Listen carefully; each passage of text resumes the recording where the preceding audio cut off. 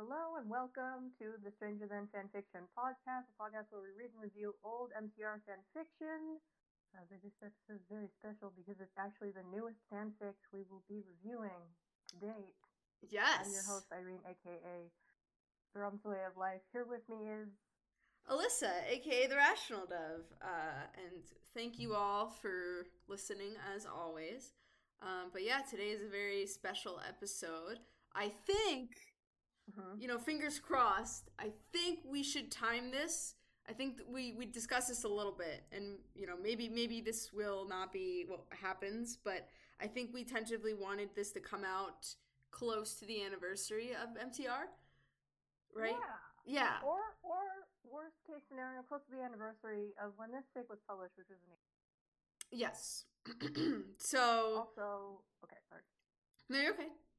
Yeah, so depending on when this episode comes out, it's either close to the anniversary or close to the anniversary of this fic. Either one. Definitely spring. But yes, it'll be springtime, and we're or fall, depending on where you live. That's true.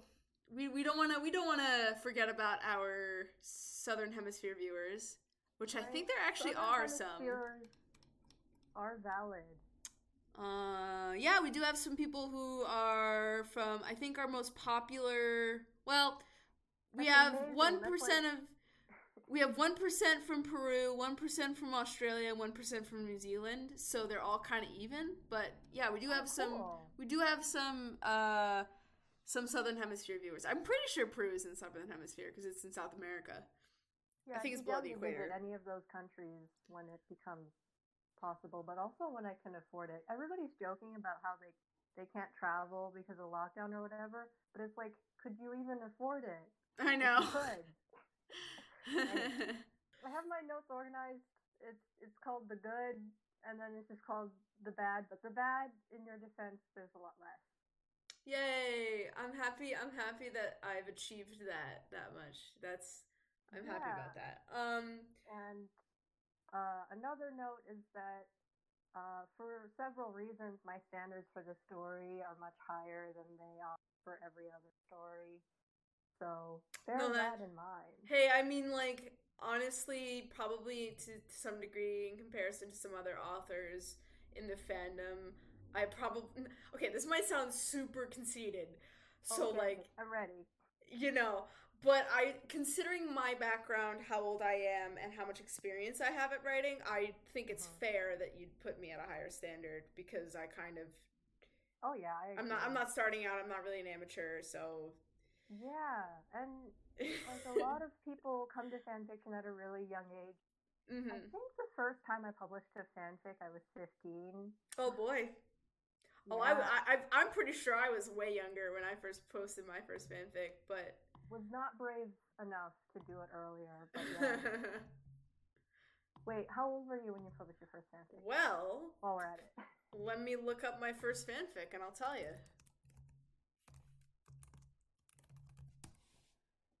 Actually, I can't just search by title because that title is like super common, and we'll be here forever if I just search it by that. Yeah, I usually search stories by username. Yeah. For me, that is the quickest way I've found to find a story. Yeah, I don't already know. Okay, so I posted my first fanfic. Okay, so I was mathing. Hold on. Right, because you're immortal, so it's kind of hard to figure out. I have so many centuries I have to go through. Oh, damn. Fanfiction.net was alive for several centuries? Damn.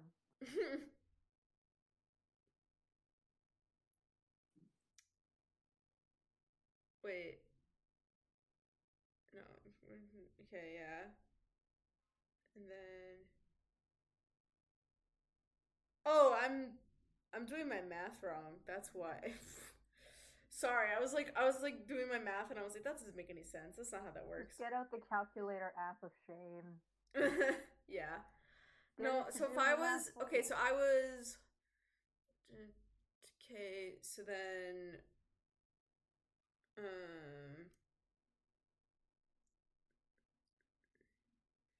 I think I was 14 when I published my first fic.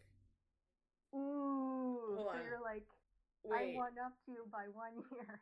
Actually, maybe it was more like 13? Oh, interesting. Because, okay, I I was had born in zero writing skill at 95, 13. and I was 11 in 2007, and I published my first fanfic in 2009. So Ooh, I think I was interesting. 13. Yeah, Cool. no, that sounds right.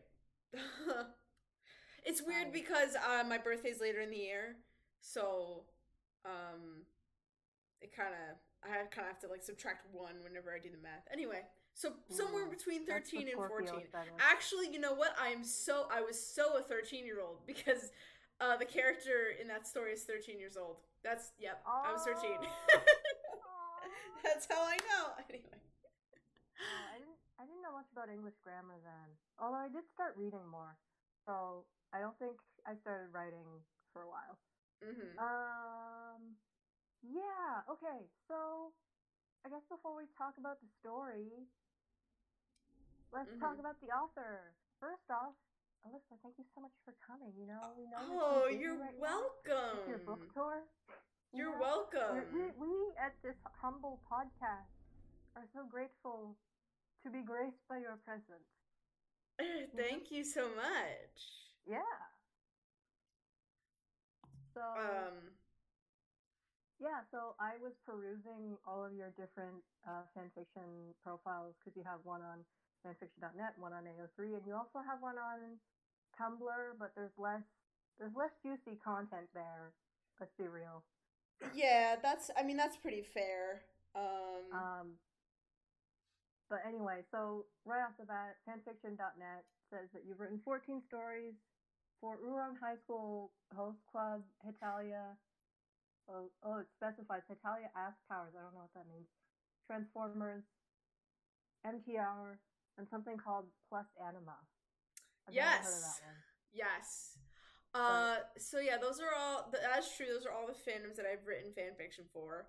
Now, I have had stuff that I've planned for different fandoms, but they've never seen the light of day. uh-huh. I know That's this how it because I is. still have the drafts. One of them I am like, I think I dodged a bullet by not posting it, honestly. Um, um, Yeah. So I mean, you have in your fandom arsenal, you've mhm. hung out quite a bit in the anime world. I did, yep. It's very true. Yeah, and it's just a very early 2000s profile. Yeah, can you tell? It really is. I also want to point out, I'm looking at, I was looking through my own, some other stuff on my own too, and one of the projects, I will say one of the projects that I never saw the light of day, and I don't even know where it is because I forgot about it. But then I rediscovered that I did it or was planning on doing it just a while ago when I was looking through stuff for this podcast, and I also was planning on making a Neopets fanfic. Uh, Ooh. again, never saw the light of day, but Yeah. Well, so we're going to talk about your future projects later, but um, hmm, I guess like did you do you notice like a pattern in the kind of fandoms that you were drawn to? uh, well, Because even though Transformers and Hitalia and Meet the Robinsons are all like vastly different. they are, yeah. So Can you hear me? yes, I can. Can you not? Can you hear me? Okay. Sorry, I was a little I further away heard from my microphone. like Let me nothing move my but silence. microphone I think a I little hear like closer little bits so of you can all hear me. I hear like little bits of silence, but like not enough for me to be like, is this an audio issue? Oh, okay. But okay, Yeah, maybe it's just you're not close enough to the mic. Okay. it might be that. So Uh, well, like in general. So let me ask you another question as a follow up. Are you talking All about right. like the kind of fandoms I'm drawn to in general, or just the ones that motivate me enough to write fanfic? Ooh, that's a good follow up question. Both. Thanks. Okay. if there's a different answer, Sure. So I guess they're sort of related. Like I definitely think there are certain types of stories and stuff that intrigue me more than others. So I'd say that across my life, I tended to be pretty drawn to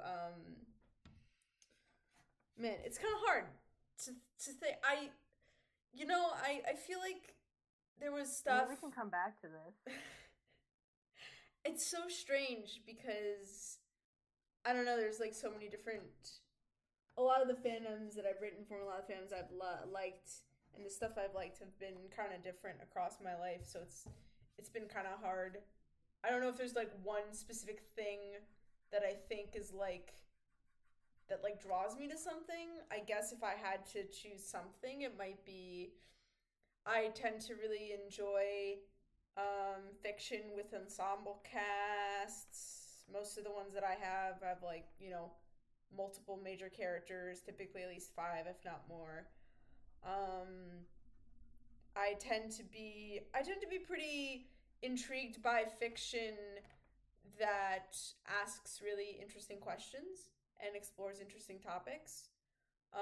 And when it comes to writing fanfic, I think the fiction that I tend to write for tends to be ones where I have an interesting like I kind of use the world as sort of a jumping off point for my own ideas. Mm-hmm. And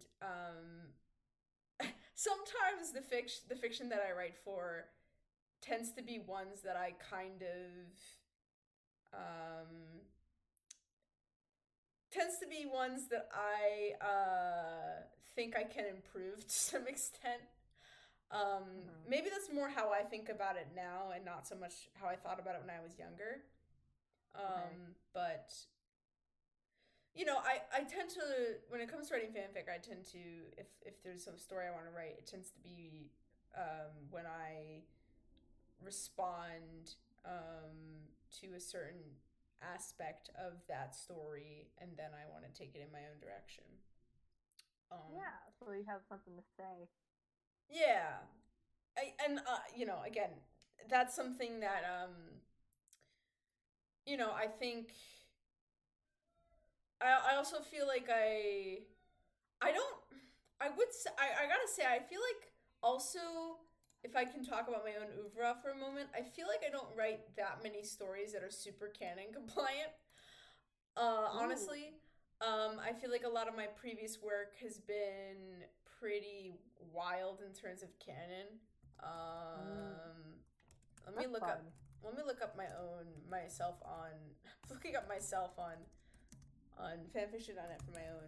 No, I think that's kind of harder to like I think in my newer work, like with Revisited and especially with MTR, I think with MTR I tend to be a lot more canon compliant.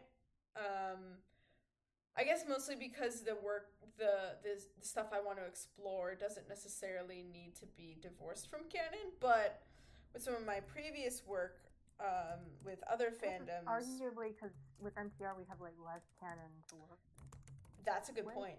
That's a to very go good point. against or with, Yeah. maybe. Hmm. I said maybe. Yeah. So I like when I'm looking at my archives, like most of like the vast majority of like a lot of the fics that are here, I could just by looking at it and remembering kind of what the vibe was for those fics. I would say half of them at the very least are not canon compliant and the other half are. So,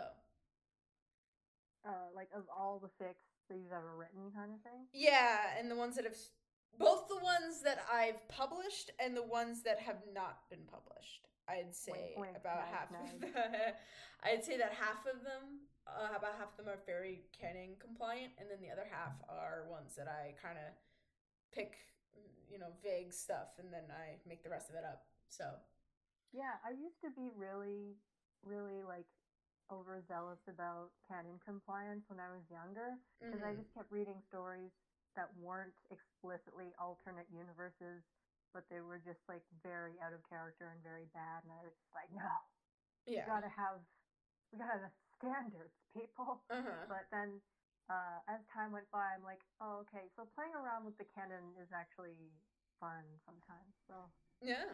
my standards on this are a lot looser, but like Mm. they have to be with purpose, you know.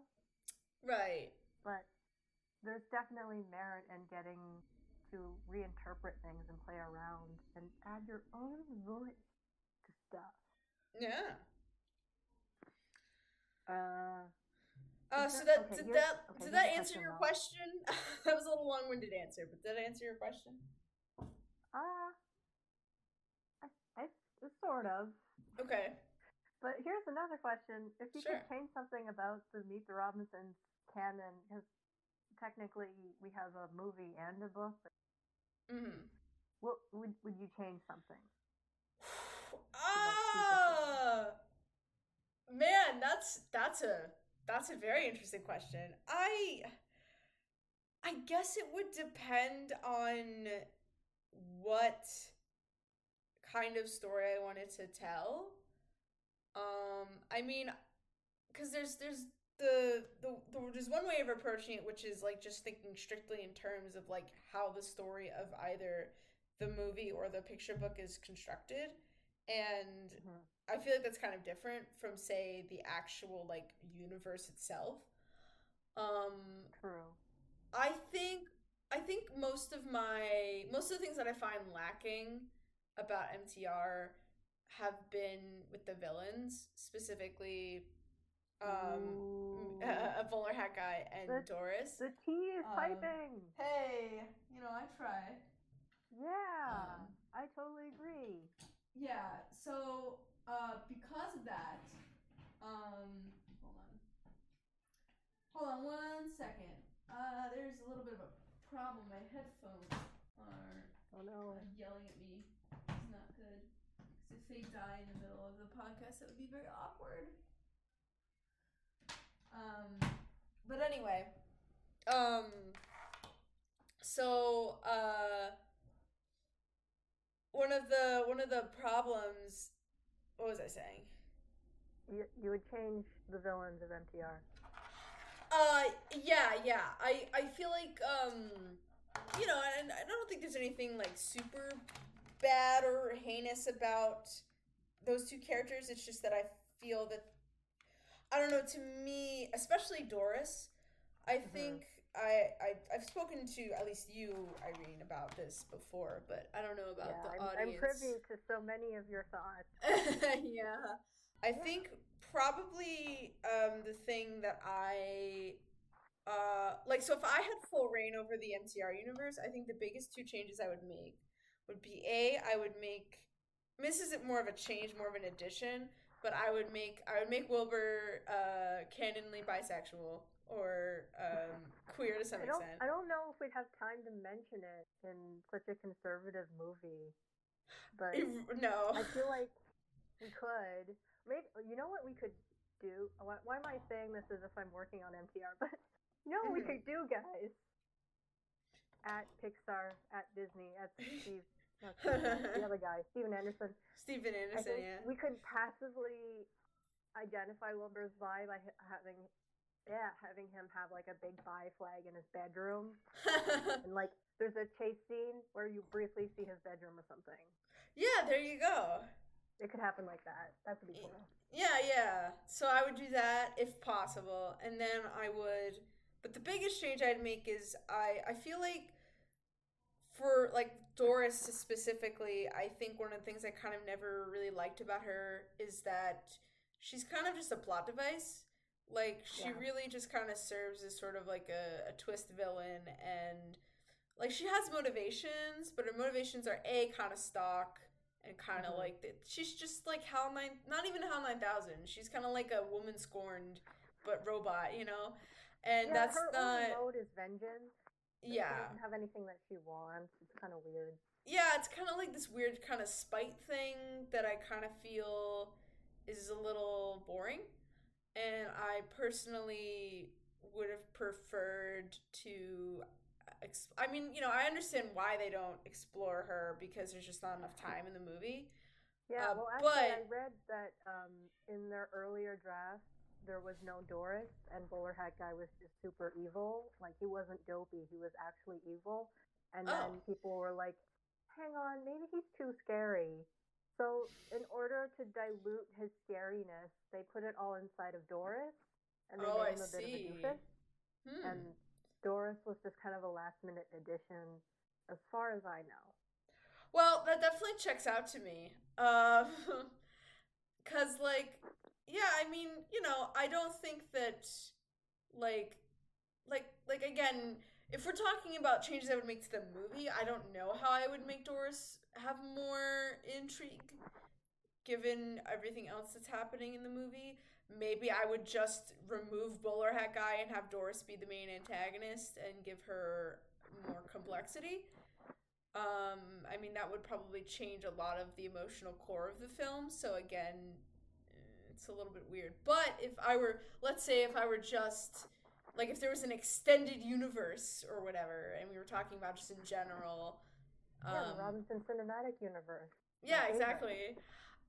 Then I would say I would love to see something that would explore Doris more, sort of, because I think that she does have some interesting motivations, right? Like she's this creation of Neil's who basically did not appreciate her lot in life, and when Yeah, she she could represent like Neil's failures as like a person yeah. or an adult or an inventor, and that could tie into Lewis's character growth.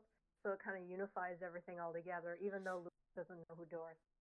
Yeah, because one of the things that I find kind of lacking about MTR's message is that like yes, Goob didn't like move on from his failures, and yes, Doris, blowing up the timeline is probably not like a good thing. But you know, I would say that I mean, Neil could have helped Goob out once he became successful, like Oh my god, that's presumably. such a huge pet peeve of mine that Yeah, like Lewis never especially apologizes to Goob.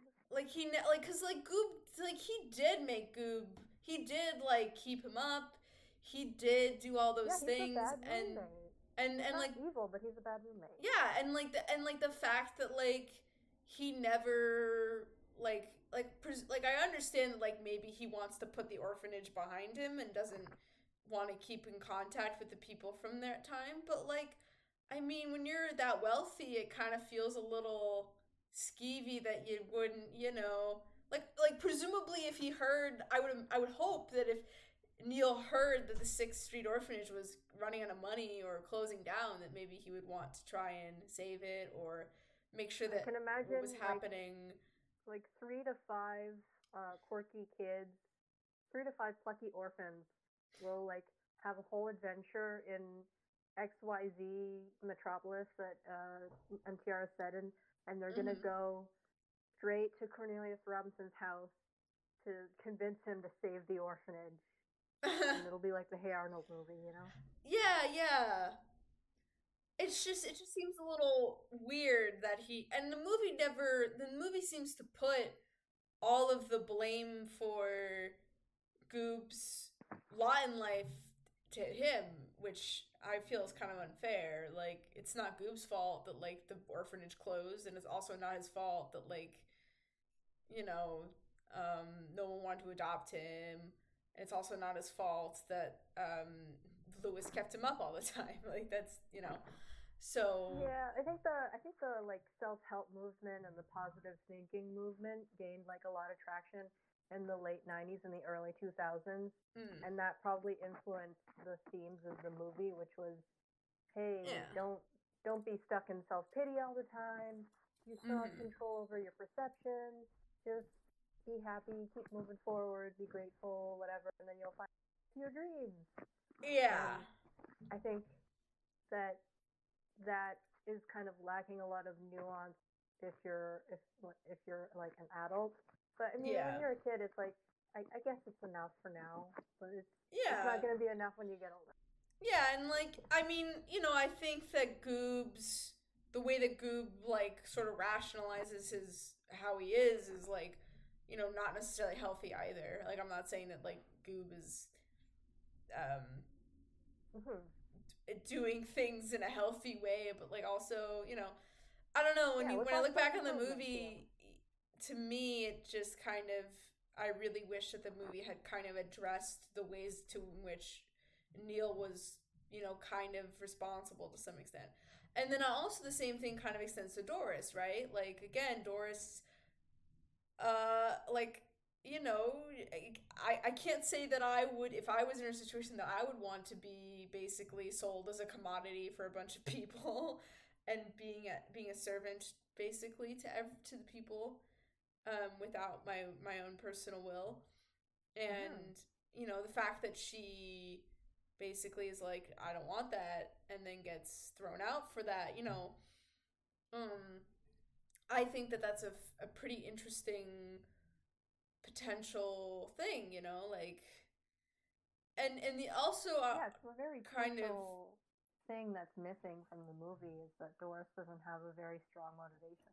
yeah, and like Lewis never really, like, clearly Doris has emotions and feelings. Like she's not like Hal 9000, where Hal 9000's whole evilness was that he had no emotion. Like he was purely a logical being, and he was only like, his whole directive in 2001 Space Odyssey is that like he has to accomplish this mission at all costs, and Yeah, it even was a if it very means doing metaphorical thing. immoral things.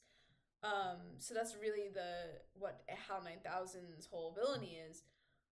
Mm-hmm. Doris, on the other hand, while she's in the traditional robot bad guy frame, she's also clearly emotional as a being. Like she clearly has, thoughts, feelings, and an individual personality. She's not just a program in the framing of the movie, right? Yeah. So to me, it kind of begs the question then, like, why, like I get why the movie ends up killing her at the end, because she basically destroys the world, I guess. But at the same time, again, a lot of it, I kind of wonder, Doris, she part of her vengeance came from sort of the ways in which Neil created her and how much she didn't like that. And Yeah.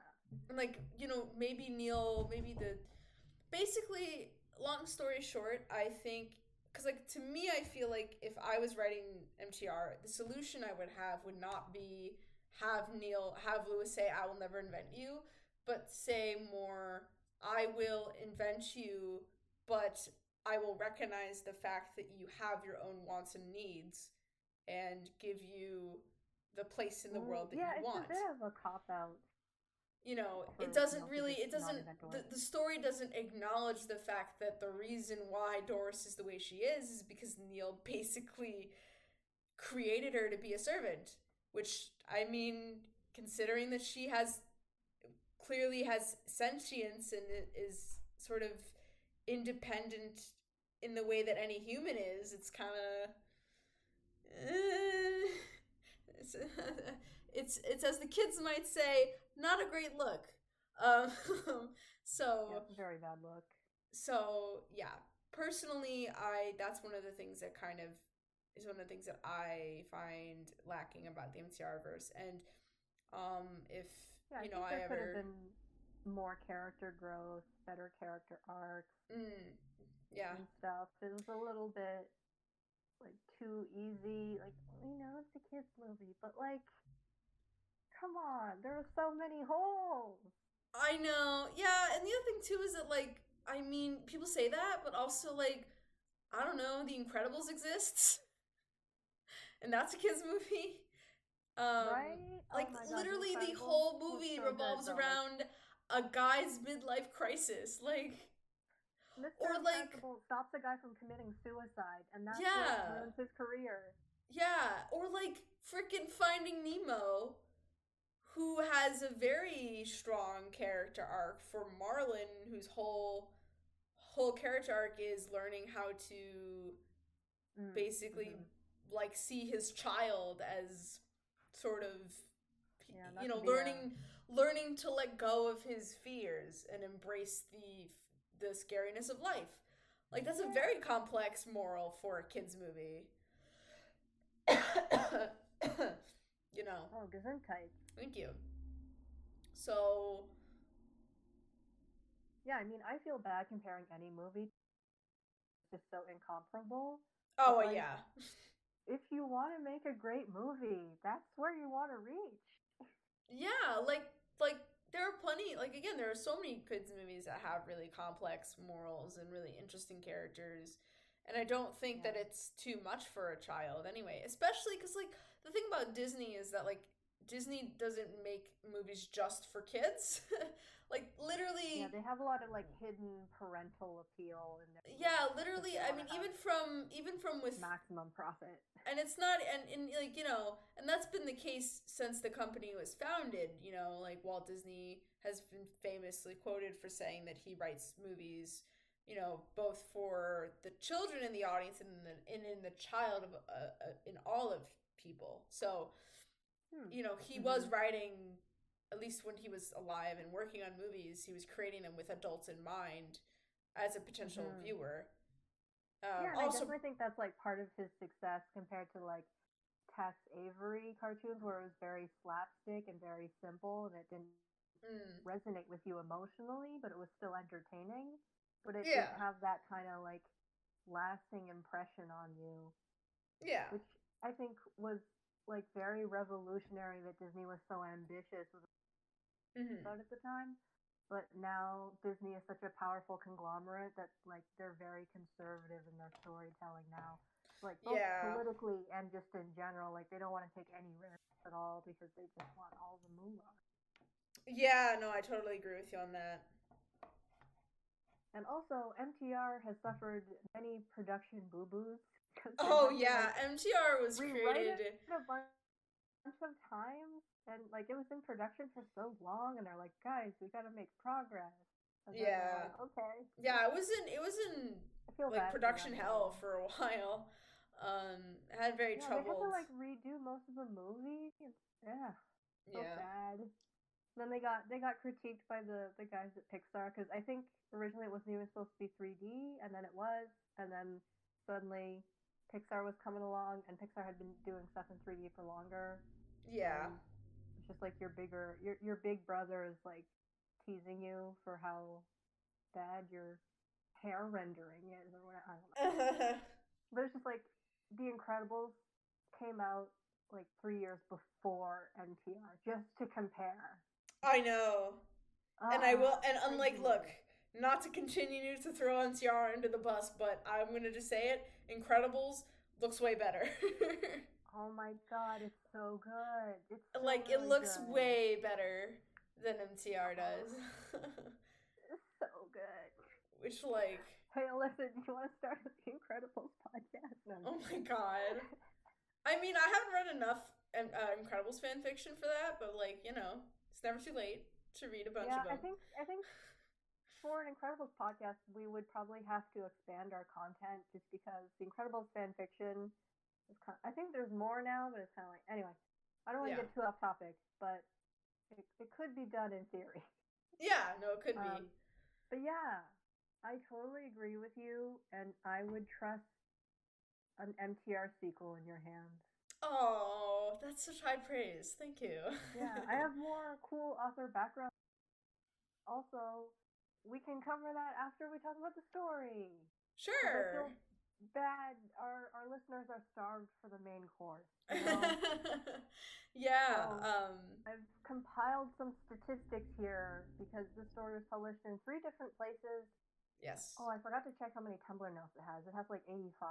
It has quite a bit. Yeah, which Especially isn't. for a fanfic on Tumblr in a niche fandom. I'm just like mind blown. yeah, no, it's done Well, I'll let you finish with the statistics, but Yeah, then I'll say my piece about my thoughts. she has done the numbers, and I'm going to read the numbers. So word count 3.5 thousand. It's a one shot, but 9 people still followed it. Rated teen plus. The total amount of reviews is 16, and then between the two platforms, because I didn't really count Tumblr, on average that's 8. 9 follows on fanfiction.net, and then also on fanfiction.net 212 saves, and then 160 kudos on AO3. It's very hard to compare faves and kudos. It is, yeah. On AO3 you can leave a kudo and you can leave a bookmark. Yeah. And I'm just like, it's like the difference between I like you and I love you, you know? Right. How committed are these people to the story, you know? Yeah. When they give a kudo versus when they give a fave versus when they give a bookmark. Anyway. Yeah. So that's quite a lot of kudos though. Yeah. And 1812 hits on AO3 because FF.net doesn't count hits, and then no 28. Although if I log in, I can probably tell you what my statistics are for Revisited. Ooh, cool. We would get live analytics. live analytics. I don't think it's a lot, honestly. Just because more because fanfiction.net is not really the most popular fanfiction website in the world anymore, and then 2, MTR is like definitely still, not popular. It's still kind of significant because if you're super new to fanfiction, fanfiction.net will be the place to go to just because of the URL. Yeah, but it is. It definitely AO3 has like taken everybody's attention by storm. So like, it has. Even if you're new, you're gonna quickly move on to the other one. But yeah.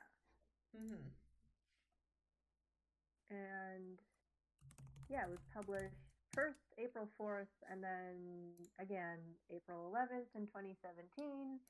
And I pretty much have like a vague but pretty clear memory of like where I was. Oh my god, really? That's fair. That's so funny.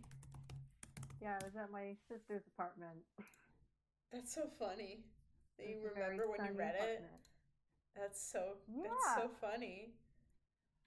Yeah, and I think it's really cute. Do I have to reset my password? I might have to reset my password. Sorry, keep talking. Okay. I'll continue to do this. It's not that important. I feel like we can go off of the AO. Yeah, I mean the AO3 statistics are probably more of where people are watching. More people are reading anyway. More eyeballs. Yeah. Yeah, more eyeballs more there. 1812. you know you've made it when you hit the quadruple digits. Oh yeah, definitely. Yeah. I really love the full circle moment because we met through your fic. Yeah. Right? Yes, we did. Morgan publicized the shit out of this. She did. Or he did, excuse me. And that was the first time I knew of your existence. And then you posted like a character sheet of Wilbur or whatever. Yes, I did. I did make that. And then you DM'd me, and then we started talking about like that science show with the puppets. I can't remember what it's called. Oh my god. But I never watched it, but you watched it. Science show with puppets. Yeah, there's like a puppet robot guy. Oh, Mr. Science Year 3000! Yeah! That's another one of my passions. Oh my god. Yeah, and then how did I forget that? The next year, we were just DMing each other headcanons with Robinson. Yeah, we were. We were doing that like crazy. Many of them were like not safe for work, or they were not compliant. They were like really wild. Good times. Also, fun thing, because we've never reviewed an AO3 story before. So another thing we get to add to this is the AO3 tags. So we got basic character tags, basic plot tags, and then characters all grown up. Wilbur is super gay, but not for his dad because that's weird. Wired. Feel good vibes. I hate making tags sometimes. Yeah, I never know what to do when I tag things. Oh, also, this is part of a series. Part 1 of TRD's Meet the Robinsons Universe. Yes, it is a part of a series. It's it's less of a series and more of a collection, honestly, because like they're True. not like in any order. They're just kind of, and honestly, I mean, to some extent, my ideas for my Meet the Robinsons like ideas have kind of changed so much over the years that like it might not be appropriate for me to say that Ooh. they Wait, are all what are some contiguous. of the major ideas that changed? Well, I think because I've thought so much about my current in progress fic, I think some of the characterizations and some of my ideas that I've had Mhm. from previous fics um, Okay. might not carry over to. I might make some changes. I've also been sort Cool. of um, debating whether or not I want to sort of re-upload more polished versions of the chapters I already have up of the Many X's of Wilbur Robinson, but like that's an idea Hmm. I'm Yeah, I see a lot of putting. authors who plan to update their fic by like rewriting certain chapters and stuff, which Mm-hmm. I never think is a bad idea because I always think you can only get better. Of course, But yeah. I've rarely seen people actually finally go through with it. And then the one time I think Nerf Herder, she like edited her whole fic. She didn't rewrite it, but she edited Mm-hmm. it, and she's like, "I hope my writing style is drastically different." And I was like, "I didn't notice." Oh my god, that's so Sorry, sad. I literally didn't Woof. notice that much changes. Oh But my like, god. I don't know. Maybe that's a good thing. Be consistent. Oh, excuse me. Anyway, Ooh, excuse me. um, Mm. yeah. So, any any plans for a fourth installment of TRG's Meet the Robinsons universe series? Well, that would probably depend on if slash when I finish the one I'm currently working on. Um, because the other idea that I have for my own works, I would definitely not be in the same universe. It would definitely be different. Like it Hmm. would be a separate canon. Okay, So I don't know. nice. There might be if I get a good idea for something that fits within my that particular series, then sure. But for now, no. Ooh, double gesundheit. Thank you. I Yeah, don't know what happened. I think my characterization something was wrong with my is throat, and I don't know what's up. is oh damn. Characterization is something that we're gonna talk about. Yeah, But I'm sure you have a lot to say about that. yeah. So the story, I guess summary of the plot. If Sure. it's not already obvious from the summary, it's been a decade since the end of the movie, and Wilbur is in his 20s, and he decides to time travel to talk to his father, just cause, Yep. just cause he's a sentimental little lad, I guess. It's like a nice little reunion. Yeah. Um, yeah. Okay, so I guess I'll just get into it. So the number one thing that I noticed while I was reading this in 2017 Mhm. was I was very detailed, and there were so many very specific words. The exact thing I thought was that, oh boy, this author has like a word for everything. Their vocabulary is so good. Oh, Cause thank like, you. yeah, and like I always think that I can't describe stuff. I either Mhm. go too hard or too loose on the descriptions. And I remember I went down a deep rabbit hole because I was trying to describe um, the gap between the door and the floor. Oh, yeah. And I was sure that there was a word out there that existed. I'm like, I'm sure Alyssa would know what the word is. So I looked it up for like, I don't know, like at least 20 minutes Mhm. until I finally gave up and I rephrased it to the point where I didn't need a word. And then also looking back on it, that entire scene just doesn't exist in the work anymore. That's just how it goes. But Yeah, it really does. but yeah, it's so satisfying to read knowing that you're in the hands of an author who knows how to describe stuff because I think I mentioned this before, but there's this one author who will go because the fic that they wrote is like really recent-ish, but Mm-hmm. they didn't know the word for lost, and they were trying to describe Wilbur's bed, and they couldn't, and it was so painful to watch Mm-hmm. them struggle. And Yeah. yeah, it's just nice, like the roof slip or the line of sight, you know. Yeah. And this fic takes a lot of time to describe the settings and a lot of really nice imagery details that would often go overlooked in many other fics. Yeah. Yeah. Um. Uh, Mm-hmm. what? Well, no, I'll continue letting you talk. Again, Okay. I'm trying to be careful about what I say because Sorry. as the author, I'm just like I don't want to I mean, you can I commentate don't on want my to inject commentary. my I don't want to inject my authorial intent too much into my work, I guess. If Okay. that I makes mean, I sense. got all my notes down, so I don't think my point of view is going to change too much, Right. you know? That makes sense. But I have some quotes here. So Okay. I just kind of like it's all like nice little detail oriented stuff that really like elevates an otherwise ordinary scene in a really, really nice way. So like we're describing Cornelius's glasses, circular glasses perched on his nose with wide blue eyes behind them. I thought that was nice.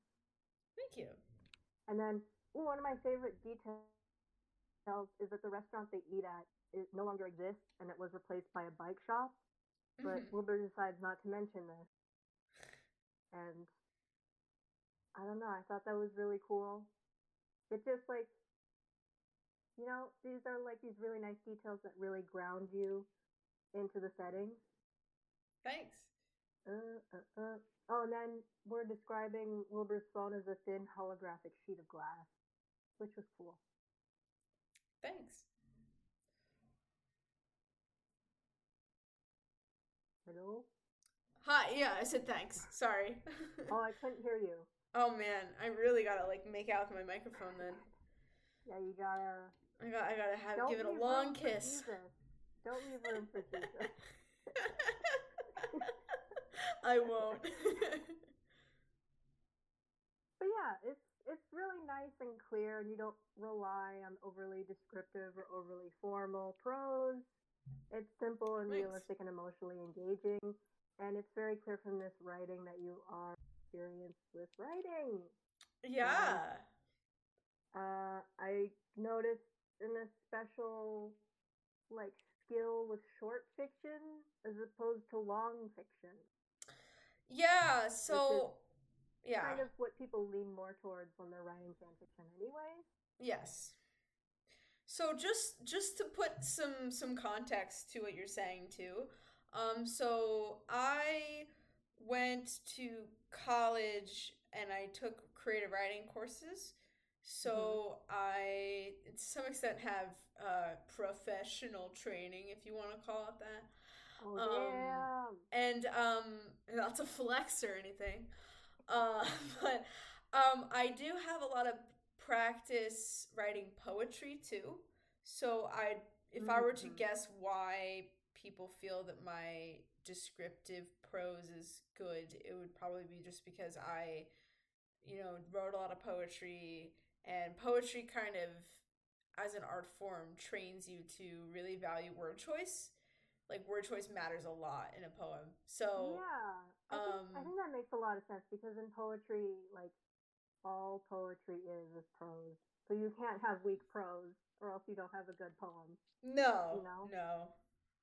you can't have So like bad prose that's like, oh, the meaning is this and this and this. It's like no, yeah, and you like gotta obviously start there. there are other elements to poetry that are important, like flow. Not flow. Flow is more for rap.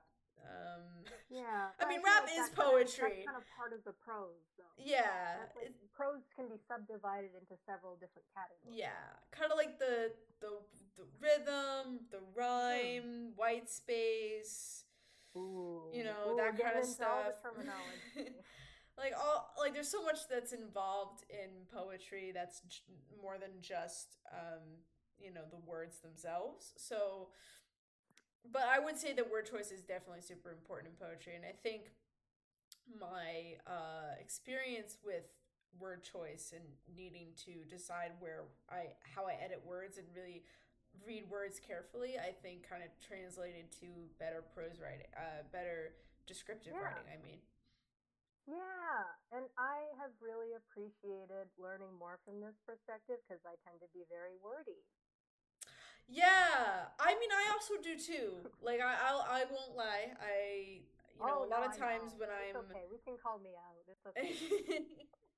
when I edit stuff, I often end up cutting out a lot of words.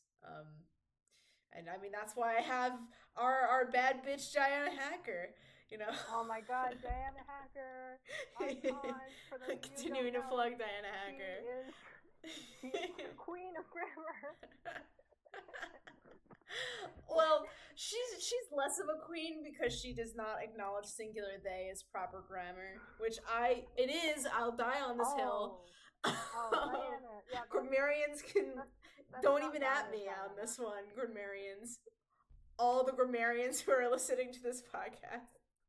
Yeah. But yeah, that's like the only thing about Diana Hacker that I'm like maybe not. Maybe don't listen. Like she suggests the dreaded his or She's her. the Like Duchess no. of grammar, I No. guess. His or her is heinous. Don't use his or His her. or her Anyway. can never replace they. It No. literally Uh-uh. cannot. The power of they versus his her is just Oh, yeah. mm, Yeah, mm, mm-mm. don't use generic he. Don't use he or she slash him or her. Use they. Them. Just singular they them. Oh my God, generic he is the worst. Generic he I was sucks. I'm reading a book that was published in the Also, 70s, and it uses a one, lot of generic don't he, use and one. it's One so is hard to get stilted. through. Don't do that. Sorry, Just use what? they. Sorry.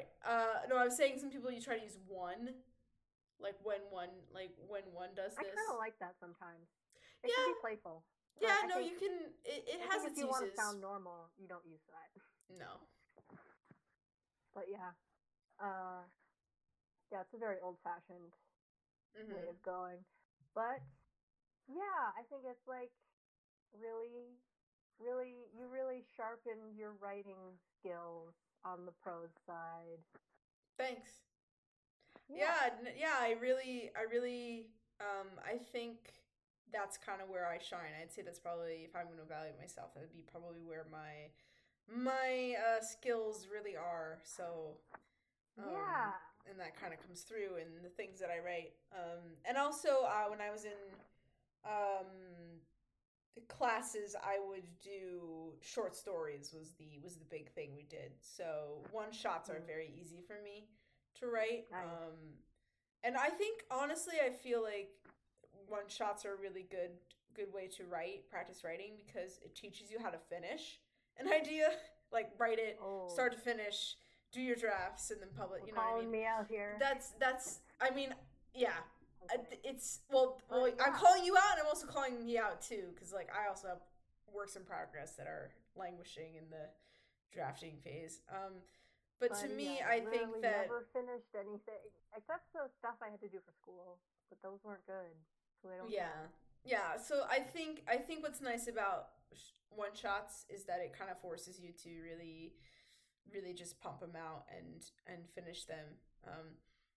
Yeah, Uh, I've read a lot of different perspectives on the difference between short stories and novels and novellas, etc.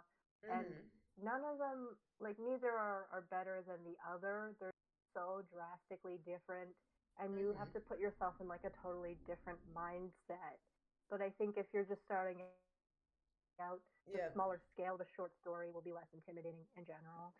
But I think the thing with me and some other writers is that the big hurdle isn't being intimidated by big stories, but it's just not Mm-hmm. having a lot of skills and organizational wherewithal to edit stuff.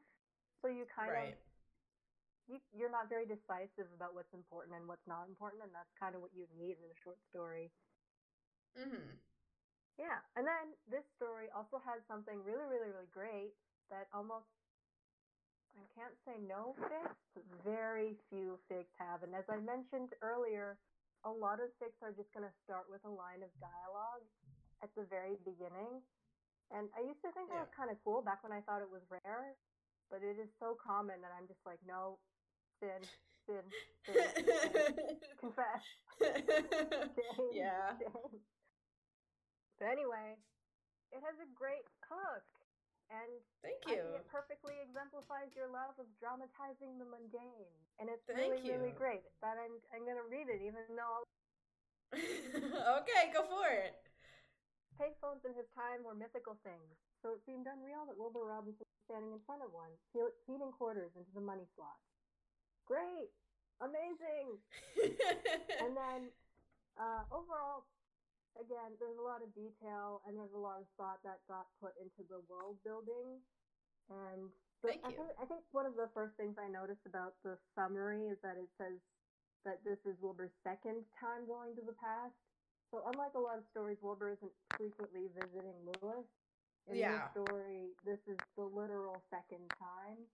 Mm-hmm. So it's kind of nice because it simplifies everything and it also makes this visit like a huge deal for Wilbur.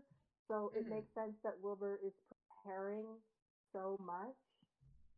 Yeah. Also, this line that I kind of like, everything considered, Wilbur had thought out his foray into the past more than he usually planned his days.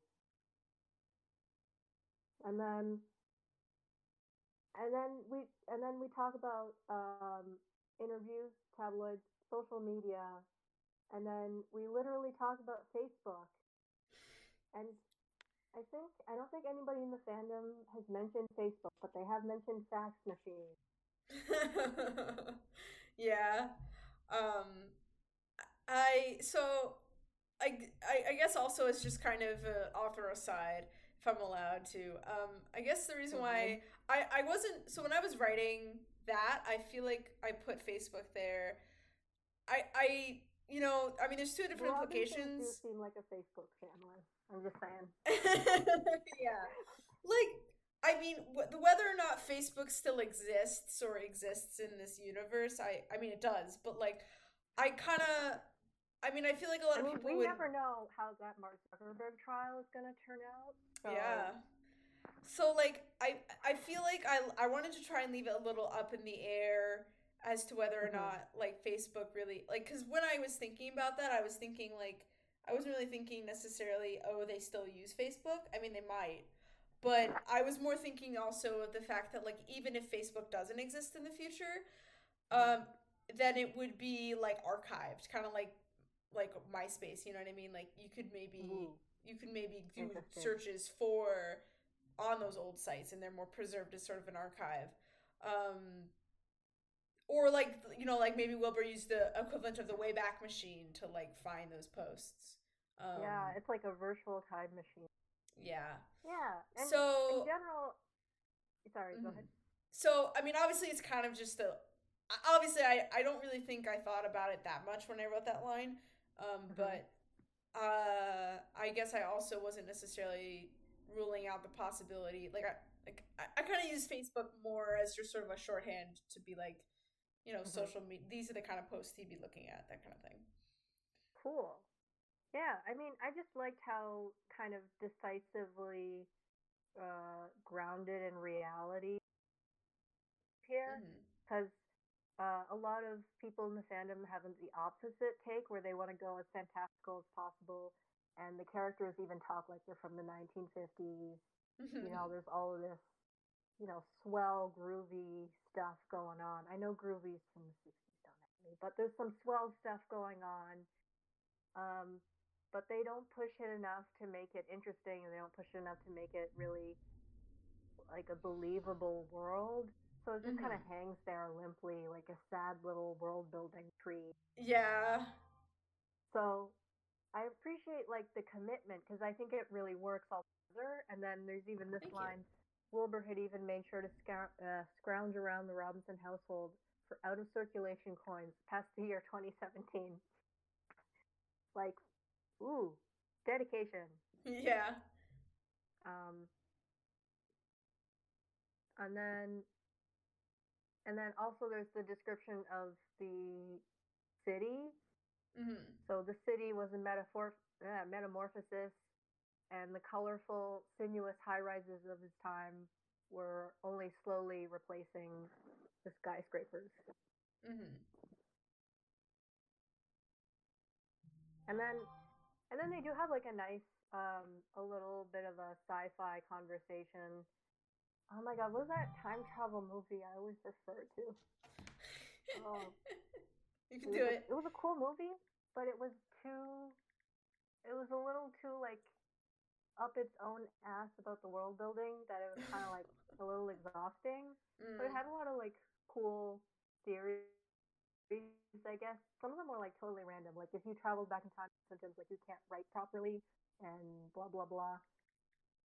Hmm. Anyway, it's like these scientists accidentally made a time machine Hmm. when they noticed that the bacteria in the container, there was too much bacteria to be realistic, but the time machine moved forward in time, and that's what allowed them to discover way too much bacteria. Hmm. But yeah, Interesting. I don't anyway, know so that movie, Cornelius but and sorry, what? I said I don't know that movie, but I'm not sure what movie you're talking about, but I believe you.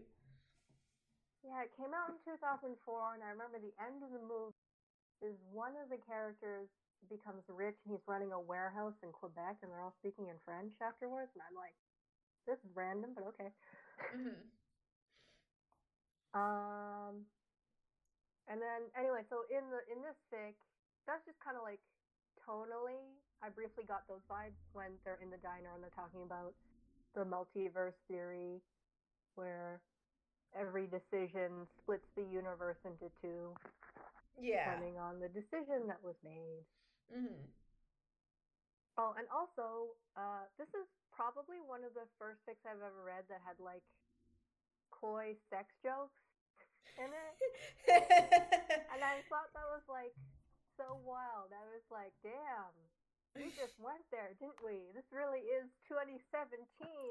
I mean, Yes, look, they're in their 20s, and I they kind of are. wanted, because one of the things that got kind of frustrated me as an author and reading fanfic was I always felt like people made Neil kind of stuffy.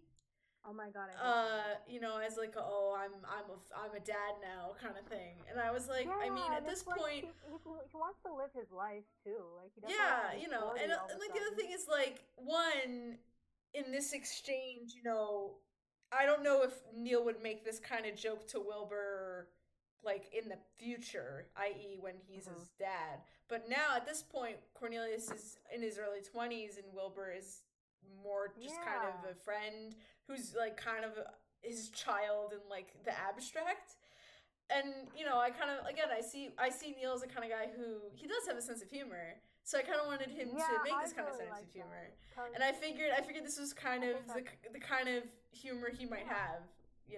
Make this kind of joke of like, you know what, I am your dad, and I'm gonna milk it for as much as I can, and make you feel awkward amazing. because I can. So that was kind of my approach and why I did that.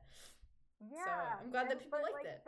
there's literally none of that in the fandom so much that the sex joke that happened earlier was enough for me to like have my eyeballs pop out. So it's when Fran answers the phone and she's like, "Sorry, but Cornelius is busy right now. Maybe you should call back later." Months later, and then the phone was like something like a spider crawled up Wilbur's spine. His mother wasn't saying anything directly, but her tone was unmistakable. And then and then and then and then she's just kind of like milking it. She's just very cocky. Where Wilbur imagines her tilting her head and squinting her eyes, and then she says, "Somehow I doubt that." When Wilbur asks to speak to Neil because it's important. Mm-hmm. Ah, it was so good. Such good Thanks. stuff. Because even though Fran only shows up for like 2 seconds, the fandom, i.e. me, but also the fandom, are really starved for like any decent characterization of Franny, where she's not like a housewife Mm-hmm. or like this irrational boy crazy type of girl, or Yeah. somebody who's like irrationally angry all the time. Like Oh, that there's happens no all the time. nuance. Whew. There's no nuance. And like everyone Yeah. likes this like, overtly confident, cocky version of Franny who like you don't see her a lot, but you immediately imagine she has a bit more dimension, you Mm-hmm. know? Yeah. And I love imagining that she says this to everybody when she's answering Neil's phone. Like, Yeah, Fran, chill. I really did want to kind of make it a little vague as to how, if like a like were like how sexual this it was. Is it just Hmm. Franny teasing? Like maybe it's possible that like Franny's just sitting in the room and she's just teasing whoever is on the other end, and not really, they're Yeah, not like for actually all doing we anything know, naughty. they could be watching like a Charlie Brown special on Netflix. Yeah. So I kind of wanted to keep it, vague for that reason too. But on the other hand, um, Hmm. I did want the implication to be that she was implying, at the very least, that they were busy with some adult activities, and that Ooh, Wilbur had called during that time. nice. And then um, this next part, which is just when Cornelius answers the phone and he's described as annoyed but very calm. I'm just like, that's so good. It's just a nice paradox that seems to suit him very well. Yeah. I can't hear you. Are you saying Oh stuff? yes, I was saying, I was agreeing. I was like, yeah. Okay. You're like, I literally can't hear anything Oh sometimes. my gosh. I'm gonna put my nose right on my microphone. Hold on, maybe I can You have to uh marry your microphone, Alexa. I'm sorry. is this You have better to. now? Am I louder? Yeah, it's pretty good. Okay. Yeah. Gotta adjust that stuff. Yeah, but anyway, I kind of like that because I think people go to extremes where Cornelius doesn't really have a backbone, Mhm. or he is like weirdly bossy and aggressive, and it's like Mhm. nuance. I'm begging you. Yeah. Oh, and then next thing, when we see Neil, Wilbur's kind of shocked at how young he looks, and he's described as still Yeah. having a full head of shocking blonde hair that managed to stick up like static electricity. And I'm wondering, how do you envision like 40, 50-year old Neil to look like 50 plus year old Neil to look like? Um, I he probably had, honestly, at this point, he's probably gone balding, definitely. Ooh, Um, I did not, I did not spend that much time I'll be honest, when I was writing this, I did not really think that much about how older, uh, 50 plus Cornelius looked. I imagine even if interesting. he's not super balding, he probably has either mostly like it's like even yellow white hair, or mostly white at this point too. Ooh, Probably like sort of a salt and pepper look. Only it's not. There's no mm-hmm. pepper. It's just salt and whatever the yellow equivalent of pepper is. Salt and gray and yellow, very Yeah. appetizing. Yeah. Yeah, I kind Exactly. of pictured more of like an Einstein, Tim Burton kind of thing going on, where it Yeah. starts to become less perfectly straight and more like a little wavy. Mm. And as a result, it's just, there's less keratin in there. So it's just kind of like drooping a little bit, but it's not like straight Yeah. down. It's just like fanning out a little bit. Because Yeah. I don't know, I have a very hard time. So I kind of picture him more as someone who like still has like a ridiculous amount of hair, but it's like Mm-hmm. very weak and thin and gray. Yeah, yeah. Yeah, so I kind of, because now that I'm rereading that, yeah, I guess I Hmm. was thinking that like Neil probably doesn't have a full head of hair anymore, or at least if he does, it's not very thick. It's probably kind Hmm. of, balding and kind of thin, because most people's hair is thin out as they age. So Yeah, she not even thick. even if Neil doesn't bald, he probably would still be thinning. Um, Hmm. so you know, and I did, because I did really want to impress the idea that like if you went back in time to look at someone who you've known your whole life, and you went back to the past, then you would notice immediately, oh wow, they were much younger. So I did want to make sure that that was, because I feel like some fics don't really acknowledge that dissonance, like Like they'll Yeah, a kind of lot of just. fixes don't even acknowledge that I people mean, I from the guess past it's will have part of no that is memory of this fake pizza. because part of that maybe is because Wilbur, maybe because he time travels so much that he kind of doesn't see them as the same person. Um, but I don't know. I just felt like considering the situation that Wilbur's in specifically for this fic as well, I think it Hmm. made sense to Yeah. I had him like part of the reason why I had Wilbur just why I described how Cornelius looked in this scene wasn't Hmm. necessarily just to make people because everyone knows what Cornelius would look like. It was more because I thought, well, Wilbur would notice these things because he's seeing his dad as a younger version of himself for the first time in years, and Hmm. that's gonna be a big shock to someone. So Yeah, I think in this fic you do have to remind people that in this universe Wilbur isn't constantly visiting Neil yeah, because it's such a norm in fandom it is. that you kind of have to keep bringing it up. Yeah, But yeah, I like this detail. It's nice. thank you. And I do think that when people write the time travel stories, at least in the Robinson universe, but also sometimes in fandom to Hmm. BH, they forget really basic details. Like, for some reason, the fandom is mad that Franny doesn't recognize Wilbur or that present day Franny doesn't recognize Luke. Mm. How perfect are your memories? Like, in Yeah, order to recognize these people, they would have to have, like, impeccable memories and yeah, and like recall also everything in their life. like as far as Franny, older Franny not recognizing Lewis, I think the other thing to realize is that even though the time machines are something that the Robinsons are aware of, it's not like anyone's using them, at least to their knowledge. So why would Yeah, they they don't seem to use if it Wilbur brings a home lot. a friend, why would they automatically assume, oh no, it's someone from the past? They'd be like, oh, it's just some kid, you Yeah, know? I think after it's such a perfect idea. What if after the events of the movie, Wilbur brings home a totally innocent friend, but they're like, "Holy shit, that's like the child version of Petunia." That would be a Something really like that. funny story. But they don't say anything, but it's like this unspoken tension in the air, and the Oh my god. Wilbur's friend is like freaked out. That would be really funny. Amazing. Okay, fun line of dialogue here when Wilbur asks why Wilbur's when Cornelius asks Wilbur why he's here. He says, "Future me wasn't available." Cornelius. Oh, you see, there's a lot of punctuation errors here. Cornelius's cheeks paled suddenly. Am I dead? And I really like that because a lot of fics have Neil be dead, and that's like the twist. Yeah. And one fic did it really well.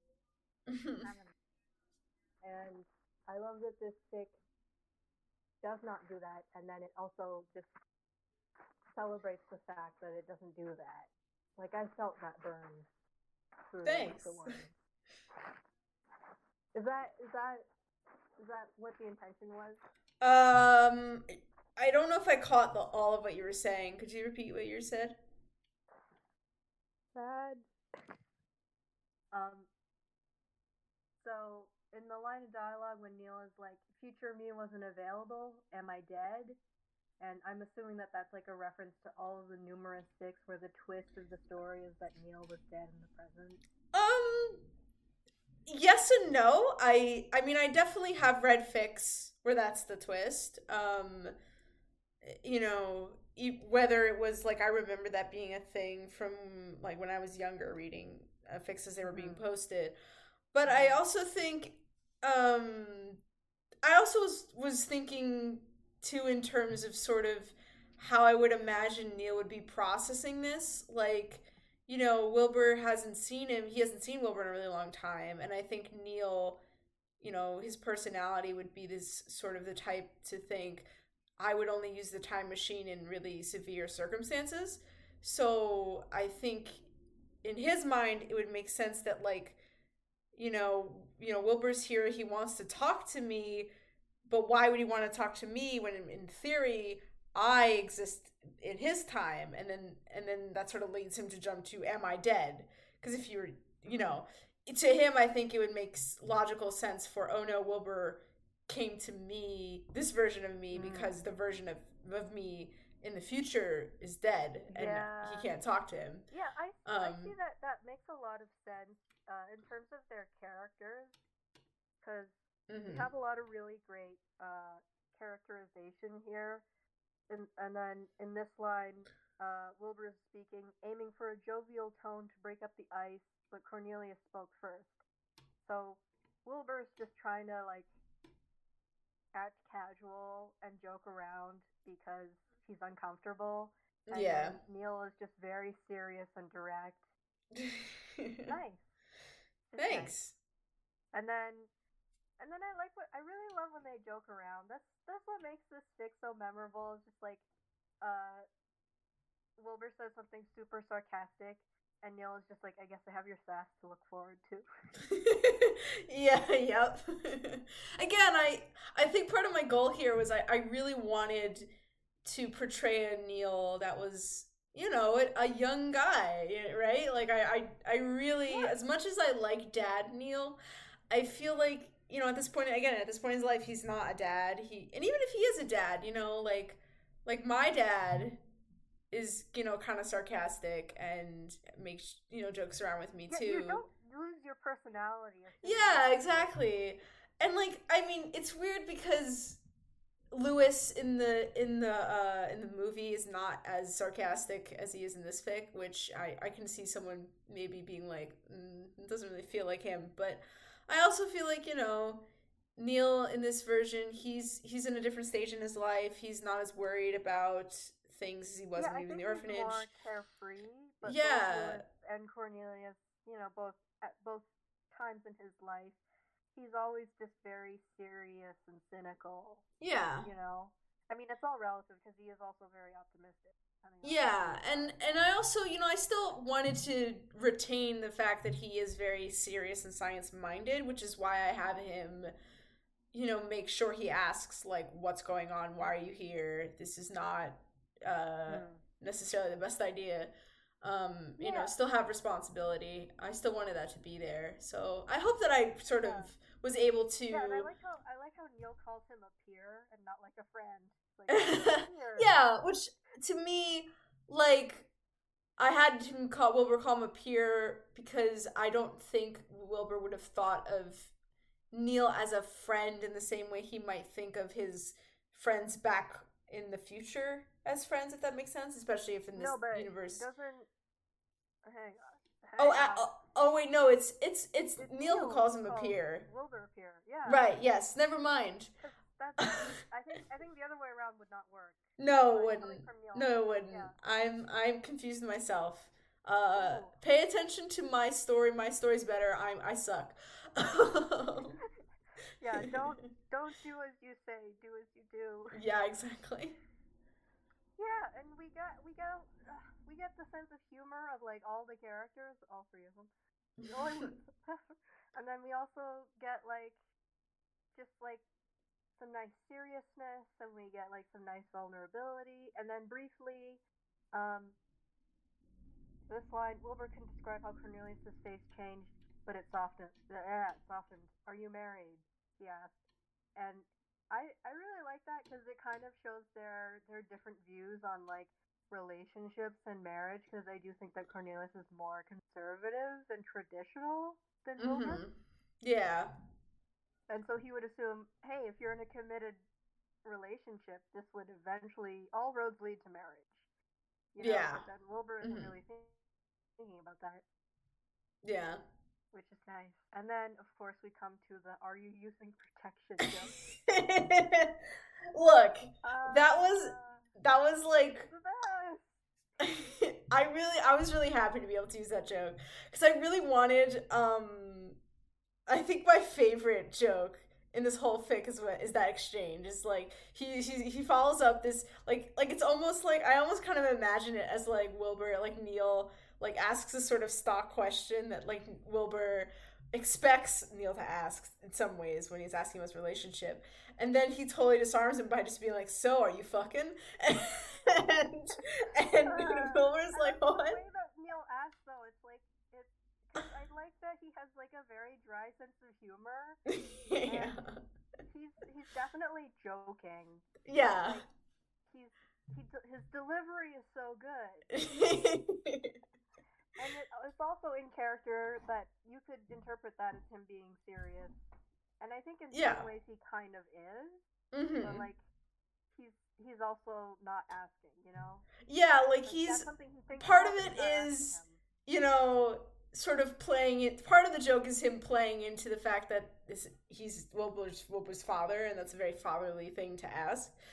And I think on some extent Neil does, hope and wish that Wilbur is, practicing safe sex, but at the same time, I also definitely think that Neil's motivations here are more. I want to make fun of him and kind of make Wilbur feel a little like I want to rib him a little bit. Like I think that's more Neil's aim here than rather than seriously asking Wilbur, "Hey, are you using protection?" Although Yeah, I think that is something that Neil would want to know. I guess to some extent, maybe not yeah. really. I think my interpretation is that this is something that Neil clearly cares about, Hmm. but they're not really there to actually have that discussion, and he knows that, so he's just teasing him. Yeah, I think that's kind of how I hoped it would come across too. Was that was sort of the intent there, and then I Yeah, was and able to I love how Wilbur tries to distract him, and that doesn't work. yeah, yeah. So he's Um, like forced to actually answer it. yeah, I kind of I really do, and I also think part of it too is I really liked playing with the idea of Wilbur and Neil still, even though they know each other, they don't really know each other as well as they might in other Hmm. timelines. And Mhm. I think that kind of allows Wilbur to be kind of disarmed a little bit. Um, you know, like I think it'd be different for him talking to this version of Neil versus the one that's in his time, and I think Neil is kind of I think the fact that I think basically here Neil is sort of taking advantage of the fact that Wilbur knows him really well, if that makes sense. Neil. That Neil's Wilbur taking advantage. yeah, Neil's taking advantage of the fact Yeah. that because Wilbur thinks of Neil as his father, Yeah. there are certain things that he would expect, but since Neil doesn't see Wilbur that way, at least at the moment, again in like a concrete way, I think it Yeah. allows Neil to be kind of to disarm Wilbur in ways that maybe he wouldn't be able to be disarmed when interacting with his dad in the future. Um, Yeah. It's a so really great opportunity that is afforded by this premise and even this yeah, fandom to just play around with how their relationship changes when they meet each other at different ages. yeah, And it's really fun. yep, It's so fun, guys. But yeah. Um. And then. Uh. And then. And then we start to get all mushy. yep. And then so Neil is asking, "Is there anything you would have changed about the way you grew up?" Suddenly Cornelius looks smaller, deflated in the seat across from him. And then Wilbur says like, "Oh no, my childhood was great." And then Neil gets kind of frustrated. He's like, "Then why aren't you telling me what I did wrong?" And then Wilbur's like suddenly surprised to see Neil like angry, I guess. Uh it's so in character as well because Cornelius is very like performance focused, you know. Yeah. Yeah, and I part of the reason I think one of the things I was trying to go for here too is that not only did I want Neil to kind of have like a sense of humor, but I also wanted to kind of imply that sort of the flaws that he has in the first movie or in the movie I mean are things that he Yeah. still might struggle with. Yeah, Um listen, this is the official sequel, by the way. Yeah. Thanks. I'm happy that you consider this like canon. Uh, Very yeah, I think flattered. honestly this would be like the one of the first fics I would suggest to people who really want to really want to read Meet the Robinsons fic, just because it's just a nice transition, I guess, into the fandom. Oh, thank you. You know, and also it's set like right after the movie, so that's It nice. is, yeah. Like it really, it does really. I do put in a lot of references to the movie, if that makes sense, like very directly. Mhm. And I do that purposely to some extent because this fic sort of premise is that Wilbur is coming to Cornelius to talk to him about that time in the past. So referencing that keeps with the tone. And also part of the reason why I make all the references is because like sort of the meta context of this fic is that I wrote it specifically for the 10th anniversary of MTR. So I kind Mhm. of put in those callbacks also to sort of sort of to make reference to Yeah. that context as well. But I tried to make sure those references didn't seem out of place or Yeah, weird from you within the didn't story. overdo it. It fit in very seamlessly, which is nice. Thank you. Yeah. And neutral comment, in this piece of dialogue, I can hear your actual speaking voice a little bit. Neil is speaking. He says, "I'm sorry it was like that. I can't say I can speak for my future self directly. To be brutally honest, I don't know you as well as my future self does. But from the two times I met you, and then I don't know, it keeps going. But yeah, I can just feel your actual speaking voice coming through. Well, you know, I mean, what's nice about Neil sometimes is that I know as you've kind of alluded to, I'm very verbose naturally. Hmm. So I think Yeah, and since you speak Neil, very formally, yeah, since more often Neil, than not.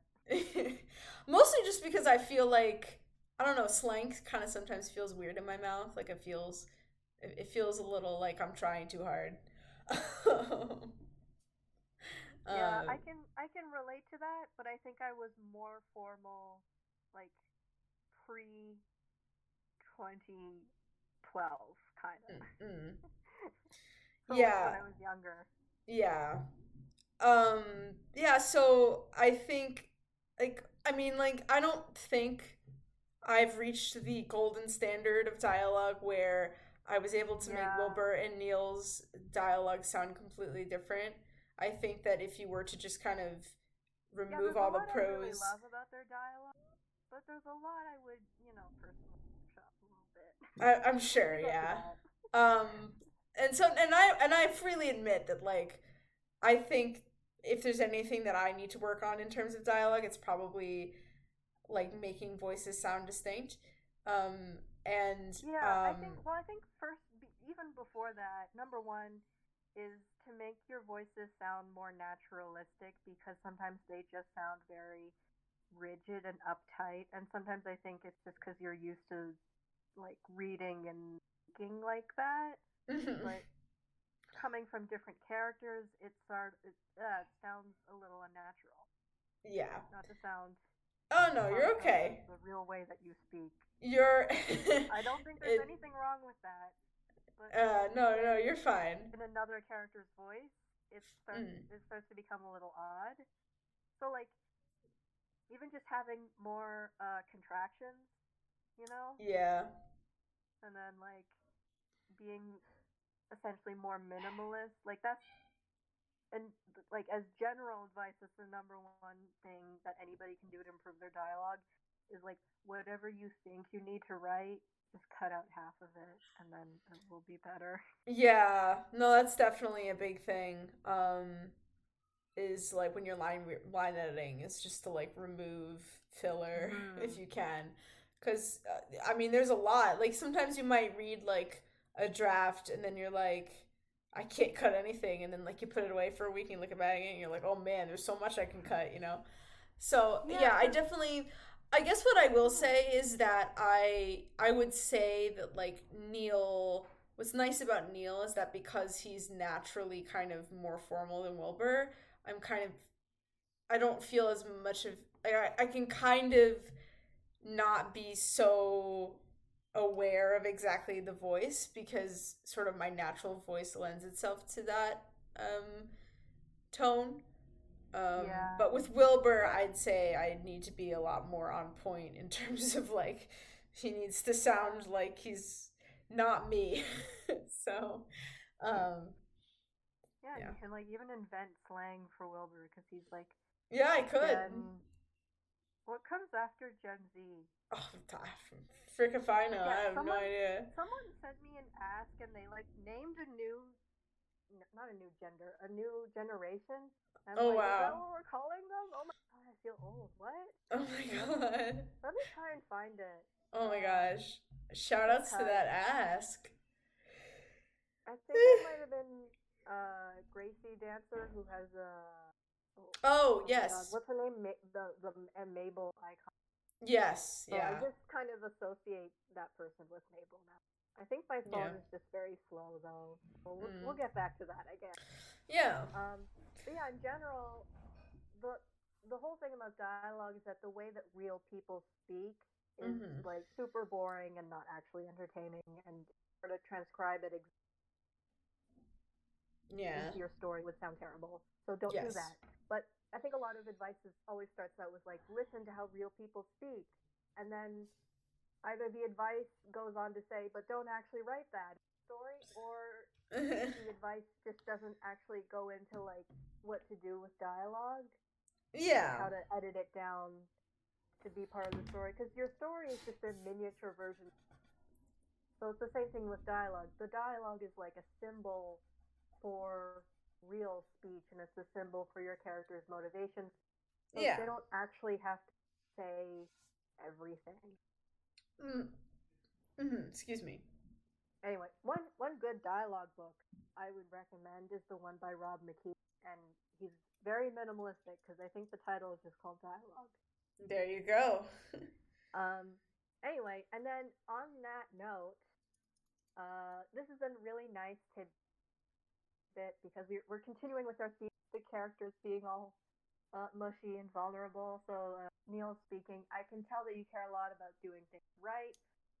You see here a contraction would have been nice. You are also very you did try to play yourself off as a member of some secret agency when we met, which I think is a really good like down of Wilbur's character, as well as Neil's sense of perception.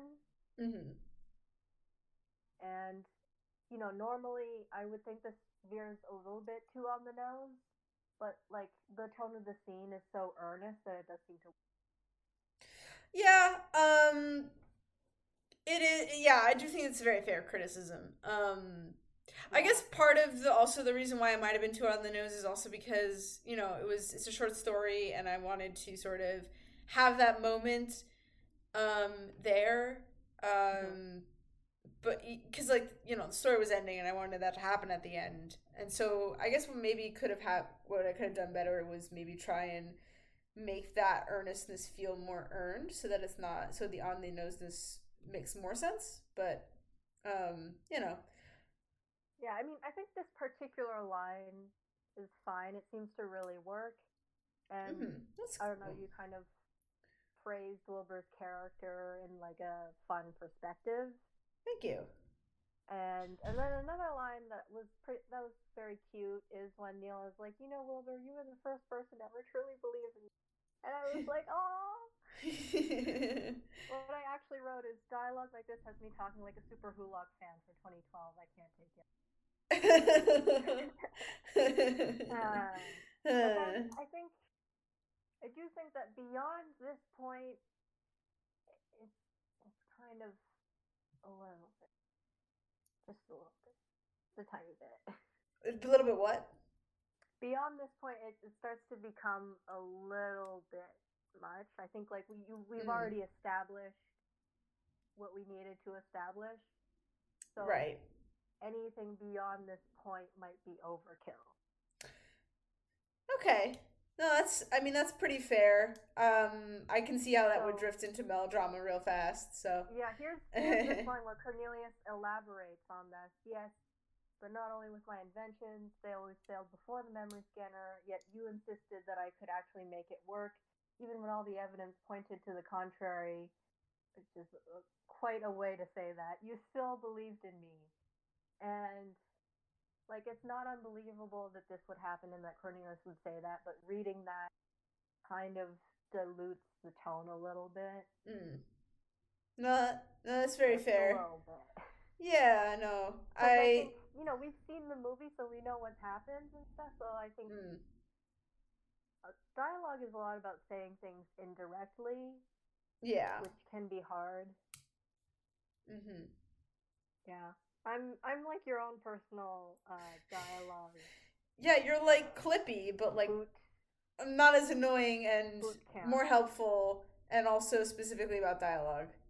Oh yay! I'm a helpful Clippy. Yeah. So I found the ask. So it was actually Liv, Oh, okay. Livy's cute URL fame, and Oh, yeah. Liv says that Wilbur will be an alpha beta generation cusper, and as a millennial, I feel sorry for him. Oh my god. So he's not a new Wilbur isn't a new generation, say, but he is a quote unquote millennial, and I'm like, I guess that works, sort Oh of. man. Uh, anyway, time. Am I right, guys? I Anyways, know. and then yeah, and then on top of this, Neil explains even more stuff. So he goes on to say, "My point is that you'll always be important to me, not just because you are my son, but because you are my friend as well." Which I think the as well we could leave that. I owe Yeah. you so much. So like, there's there's a lot that I like. I like the sentiment, but I think the vehicle could have been refined a little. Yeah. You No, know? that's very fair. I mean, something that I will say, just from a more of a authorial background behind the scenes perspective, is that if I'm Mhm. honest, I Mhm. I don't think I really did that many drafts for this fic. I Mhm. didn't necessarily I mean, I'm not gonna say that I like shit this out, as like a quickie or anything like that. I definitely feel like I put a good amount of effort Mhm. into writing it, but I also don't necessarily think I was like super meticulous in terms of like editing Mhm. and Mhm. plotting and all that other stuff in the way that I might have been for a project. I had a lot more like um, I don't know if enthusiasm makes it sound like I was bored of this project. Like, I guess a better way to put it is Yeah. that I kind of wrote this more as like a kind of cute little celebration of Mhm. MTR's 10th anniversary, and I didn't necessarily write it because I had this like really strong idea that I really wanted to put on the page. Like, that wasn't necessarily the inception point for the Mhm. fic, if that makes sense. And so I think Yeah, because of that, there are a lot of authors who are just writing fan fiction very casually, mm-hmm, and like that's sometimes why I don't go into too much detail when I critique stuff, but nonetheless I go into a lot of detail even when I'm doing that anyways, and then it's hard. It's hard to but it's hard to avoid. Um, but yeah, I I guess mean, I did notice that there's like a more than normal amount of punctuation typos, but uh, none of them were bad enough to like ruin the flow of the story, but they were there. yeah, yeah, I noticed them too when I'm looking through it, and it's like one of those things where like you didn't see it when I had the document open, but when I publish it, then it's like, oh no, all the errors are jumping out at me. I know, and Dang if it. people publish things like pretend publish, Oh like yeah, the things you notice after you publish are incredible. Like it's like magic. Like yeah. so I always try to be like, what is the first thing I'm gonna be ashamed of having written after it's published? But like it's never the same as when I actually publish it. Oh yeah, totally. Yeah, And so basically yeah. my whole what was I trying to say? So like basically what I'm trying to say is that like I think had this been a project that I was like had like this really deep concept of, and I had like a lot of like desire to really get it out, and it wasn't specifically for a specific like event that I was doing, like just kind of to Mhm. commemorate something. I Mhm. think I might have done a bit more drafts, and I think it might have turned out a little bit more polished. But I Okay. think because I didn't like really do as many edits as I probably should have, I think it suffered for that reason. So, Yeah. basically, the lesson here is, you know, do your Yeah, edits. and Don't skimp we on them. we don't blame you. You know, it's supposed to be fun at the end of the day, but I Yeah. would still roast you. So here we Hey, go. So cool. the number one thing is that sometimes the story feels just a little bit aimless, Mm-hmm. but it's not a major problem with this story, but like you can kind of tell, especially like I don't know. I think it's especially near the end or like yeah, like it just kind of peeks through, and then Mm. you can kind of ignore it. Um, I think especially because we've worked on stuff together, so I'm privy to a lot more than just this stick. Oh yeah. So I know that this is something that you kind of struggle with outside of this one story. So Yes. it's not specifically aimed at this story, Mm-hmm. but I do know that you kind of struggle with bigger premises and Yeah. stories that have like bigger plots and bigger conflict. Mm-hmm. So your zone of comfort is definitely in the short fiction world, Yeah. and more precisely in the slice of life fiction world, Mm-hmm. because I think if you had a clearer premise, like it doesn't have to be like a big one, but it's I feel like there's got to be one, you Yeah. know? I think Mm-hmm. there would have been like certain tweaks that would have like really sharpened it a lot better, cuz like I said, you're very detail oriented, but sometimes that can be your downfall because there were many details that were in here that have been like kind of distracting. Yeah. So like the number one is in the summary you wrote that Neil destroys the time machine for good in the present day, and I remember even asking you about it because if you present that big thing right at the beginning, that kind of like primes the reader for thinking that this is part of the whole premise of the story, et cetera, et cetera. But then it's kind of not really addressed.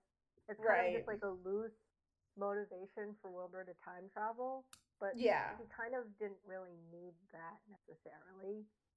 So Yeah. it's just kind of unnecessary and distracting. But Mm. I'm speaking as someone who's easily distracted.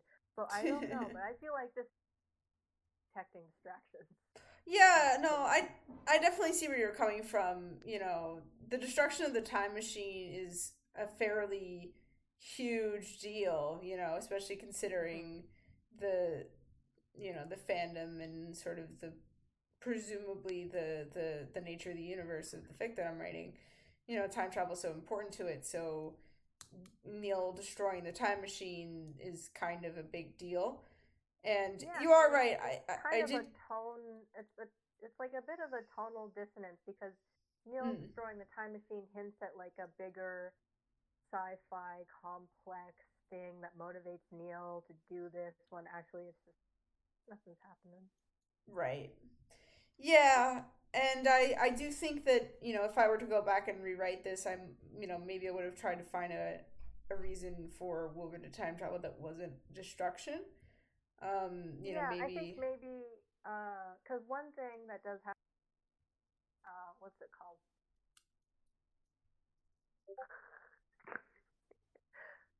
It's the one where Neil dies, but it's like a good fic. Anyway, it's the one by Oh Amazon yeah, no, I Aviator. know. It's the one by Uh, Demurray, right?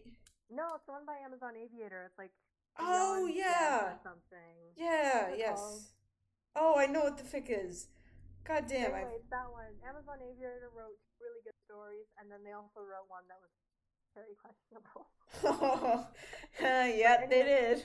in their fic, they have the time machines being entered into a museum, but it was like after Neil. It's in like Yeah, the Tom Ford Museum or something. But anyway, yeah. um, I think that could be like some glimmer of an idea. You know, like Mm-hmm. instead of Neil destroying the time machines, he's just retiring them, or like Right. he repurposes some of the parts for a different invention, especially considering using them. Mm-hmm. Shit, I gotta get on that. Yeah. Um, I don't know, just making it less important so that Mhm. we don't think it's gonna come back later. Yeah. And then, okay, I'm really on the fence, like with myself about this one. So in the past, I said that maybe uh, George being Goob's son was distracting, but now I'm like, well, if George wasn't Goob's son, then maybe that would also still be distracting anyway. So I'm not really sure which one is better. Yeah. So I'm not sure if this is even like a flaw because I wouldn't know how to fix this if this were a flaw, you know. But Right. this was a critique that I mentioned to you once before that like because George is Wilbur's boyfriend and he is the son of a character we all know and love, Mhm. beloved BHG with his disgusting teeth. Um, that like I think the curiosity would like migrate from Wilbur to George to Goob, you know, and like Right, yeah. how where are they now kind of thing. But like Right. I don't know. I don't know that one. Man. Yeah, I mean at the time when I wrote this fic, I'd sort of created this character more because I thought it would be a fun callback to some sort of tropes that I had seen in other fics previously. Mhm. Um, so I didn't really put much stock into sort of the idea of exploring it really in depth until my other projects, and I've kind of even now I'm kind of waffling back and forth if you know the way George is presented here is really the way I want him to be presented, or if I want to sort of take his character in a different direction. But either way, I think that that criticism also is pretty fair. Like I did want. I Yeah, mean, I don't part of I the don't reason, know what I would replace this with though, so that's why I'm criticizing my own criticisms. right? But it is something that did kind of stand out, and it Hmm. feels like it's a bit separate from Neil and Wilbur's reunion. I Yeah. did really like that George is like super introverted, and he kind of doesn't like visiting the Robinsons because he finds them overwhelming, Hmm. which is like the exact opposite of Lewis, which is really nice. Yeah. Um, even though it's like comparable, I guess, because Lewis and Wilbur are so, and George and Wilbur seem to be foils too because he's like introverted. Yeah. Yeah. Yeah. So yeah. No, I'm not sure how I would rewrite it if I were to rewrite it, but I definitely hear you in terms of your criticisms. So all very Yeah. fair. Yeah, and I know you're open to constructive criticism. Of We have course. we have many great roast sessions together. Oh, we do, don't we? We sure do. Um, yeah, so like I said, uh, it's kind of missing like one simple goal sometimes, and we're kind of being bombarded with a little too many details. Hmm. And this problem occurs even on a prose level where basically we just have too much information. But Right. like, there's just like Hmm. a lot of like extra words sometimes I find. Yeah. So like here in the sentence, Wilbur was lucky that he hadn't crashed the thing his first time out, and then outside of fighting with his father, leading to him tearing the wheel out. I'm like, well, presumably anybody reading this has seen the movie, so I don't think we need that extra bit at the end.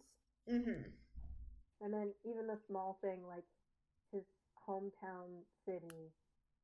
Let's I guess you can have a hometown that's a village, but Hmm. I mean it's a town, so we already know that it's a location. And then Yeah. in the prose, Wilbur putting together the buildings. So this is another thing is that sometimes you the voice, Hmm. which as we all know is a writer's cinema. Yes, it Uh, is. Yeah, and then this sentence, he gawked at his father, who was gazing at him like he hadn't just asked an extremely personal question. So, first of all, his father, okay, and then was gazing, okay, and then that last bit, like he had just asked him an extremely personal question. I think we can already gauge like what Wilbur's mindset is by his reaction, so we don't really need to add that Right. on. Mm-hmm. And then, so the last prose critique, prose roast. Ooh, that rhymes. There you go. Are you saying stuff because they can't hear you? No, I've just been kind of listening and sort of Okay. going, yeah, and assenting. Okay.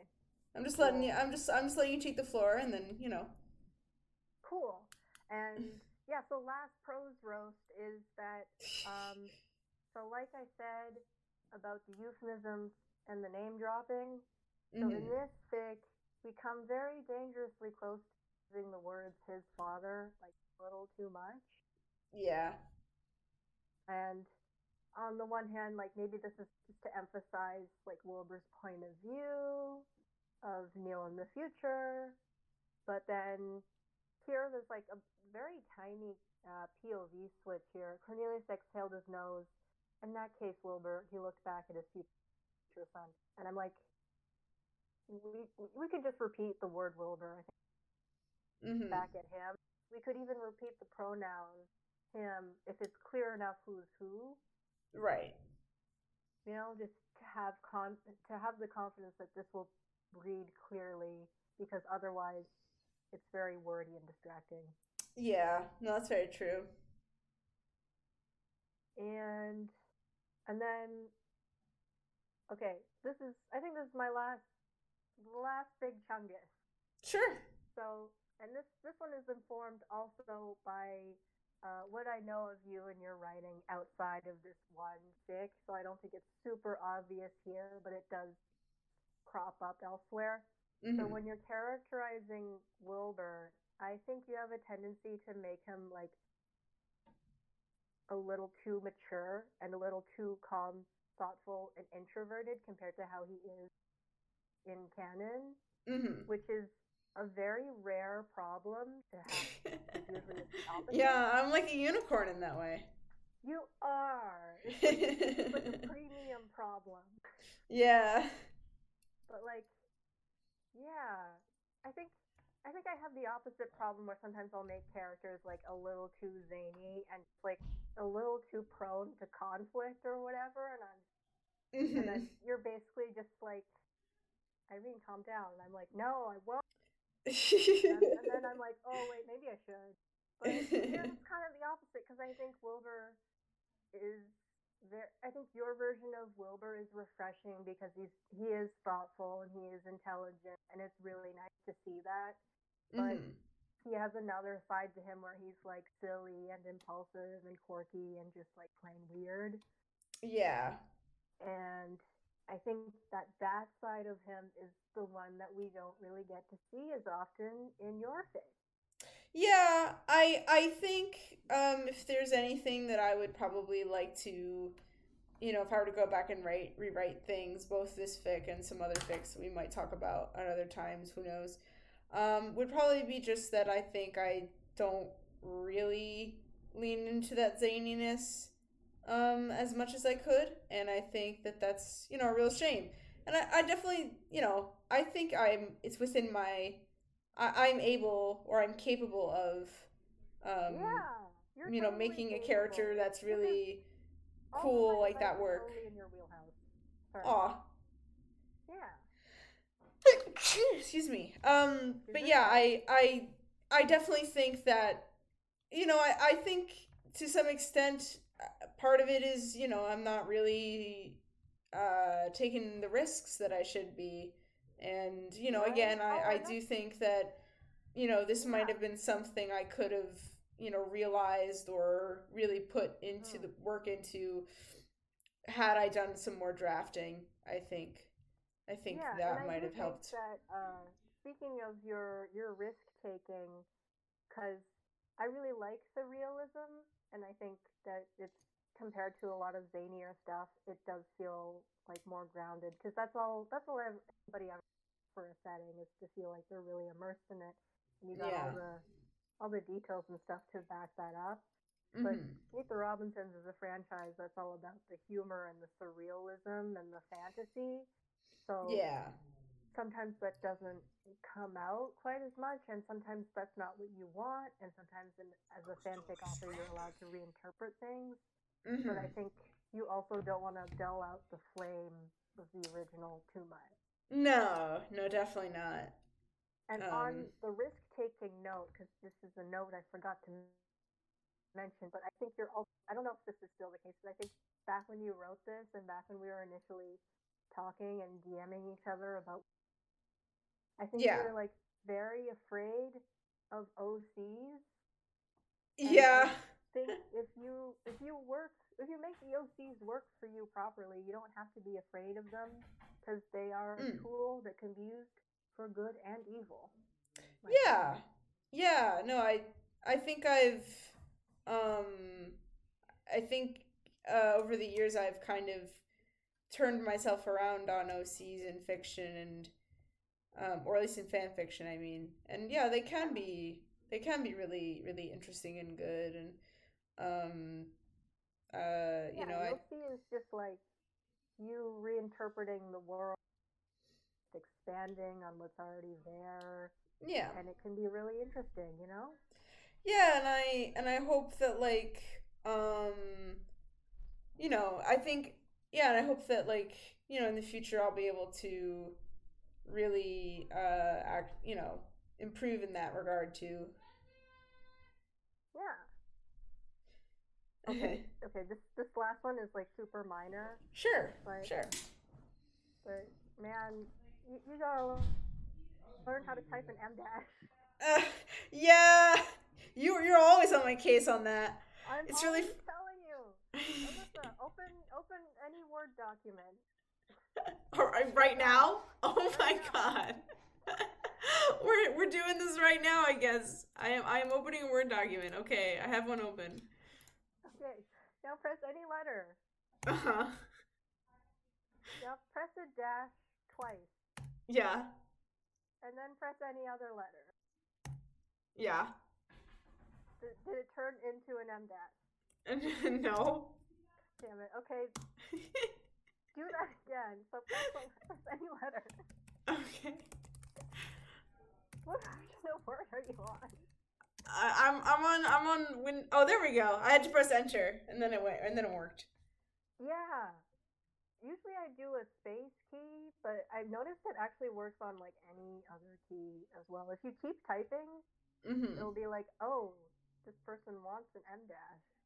You did it! You did it, Yay. Alyssa! The curse has Although, been lifted. although one fic I read made just like really short dashes, but they put a space on either side of it, and I did find that kind of look nice. But Oh. nothing can truly replace the drama of an M dash. Yeah, if I also if I'm gonna call myself out on a little bit here, I will say I think I definitely use too many ellipses in this fic. I need to Oh, tone it down a little yeah, there's a bit. lot of ellipses here, um, actually. Yeah, yeah, I need to yeah. diversify that a little more. Yeah, because I think ellipses are really easy to add that empty negative space that we want, Yeah. and to like as like a tone indicator. Mm-hmm. And as we grow as writers, we have to find different ways to communicate that, lest we end up looking very stale and like one trick. Because like I've done that too. The ellipses are Yeah. just fun, you know. Yeah. Yeah, definitely. And then, okay, I am kind of curious because you were talking about like a companion piece. So, like, on one hand, I'm kind of glad we didn't do that because it would have been a real Midnight Sun disaster, Mm-hmm. even though I would have totally read it. But if you were to do a companion piece in Neil's point of view, like, what would it be? or would it just be like the same? Yeah, I did flirt with that idea, but in the end, I just kind of thought it would have been too repetitive. Hmm. Like it would have probably revealed more of like what Neil was doing Yeah, before he met with yeah, we would Wilbur. have. There would have been no mystery to what Fran was alluding to Yes. earlier. There also is just kind of like, you know what they say when people are more titillating when they're not. I can't remember what the expression is. But like people like people are showing more when they're covered. When they're naked, Yeah. not. But then when Yeah. they're like half naked, it's like, oh my god, because like Yeah. Yeah. they Part kind of of, the mystery is part of the appeal. yeah, Yeah. Yeah. So yeah, I thought maybe it would be a really interesting idea, but then you know I figured like, well, most of the fic will just be the same. Like maybe the description and the prose might be different, but the dialogue and the yeah. trajectory of the plot would be the same. So I was like, I don't really know if that's going to be that interesting to many people. Hmm. So even though that is something I have written here, I have officially canceled that idea because I don't really think it's super interesting. Yeah, I do think it's a wise decision, just because the story's so short. There's not much else Yeah, it's for them. it's not like to point to a really bad example. It's not like you know 50 Shades of Grey from Christian Grey's perspective. Oh boy, yeah, like Cornelius is no Christian Grey, am I right? No. Anyways, so to conclude my review fanfic, I would say that if the story were a dessert, it would be very, very expensive, and I would look forward to eating it every.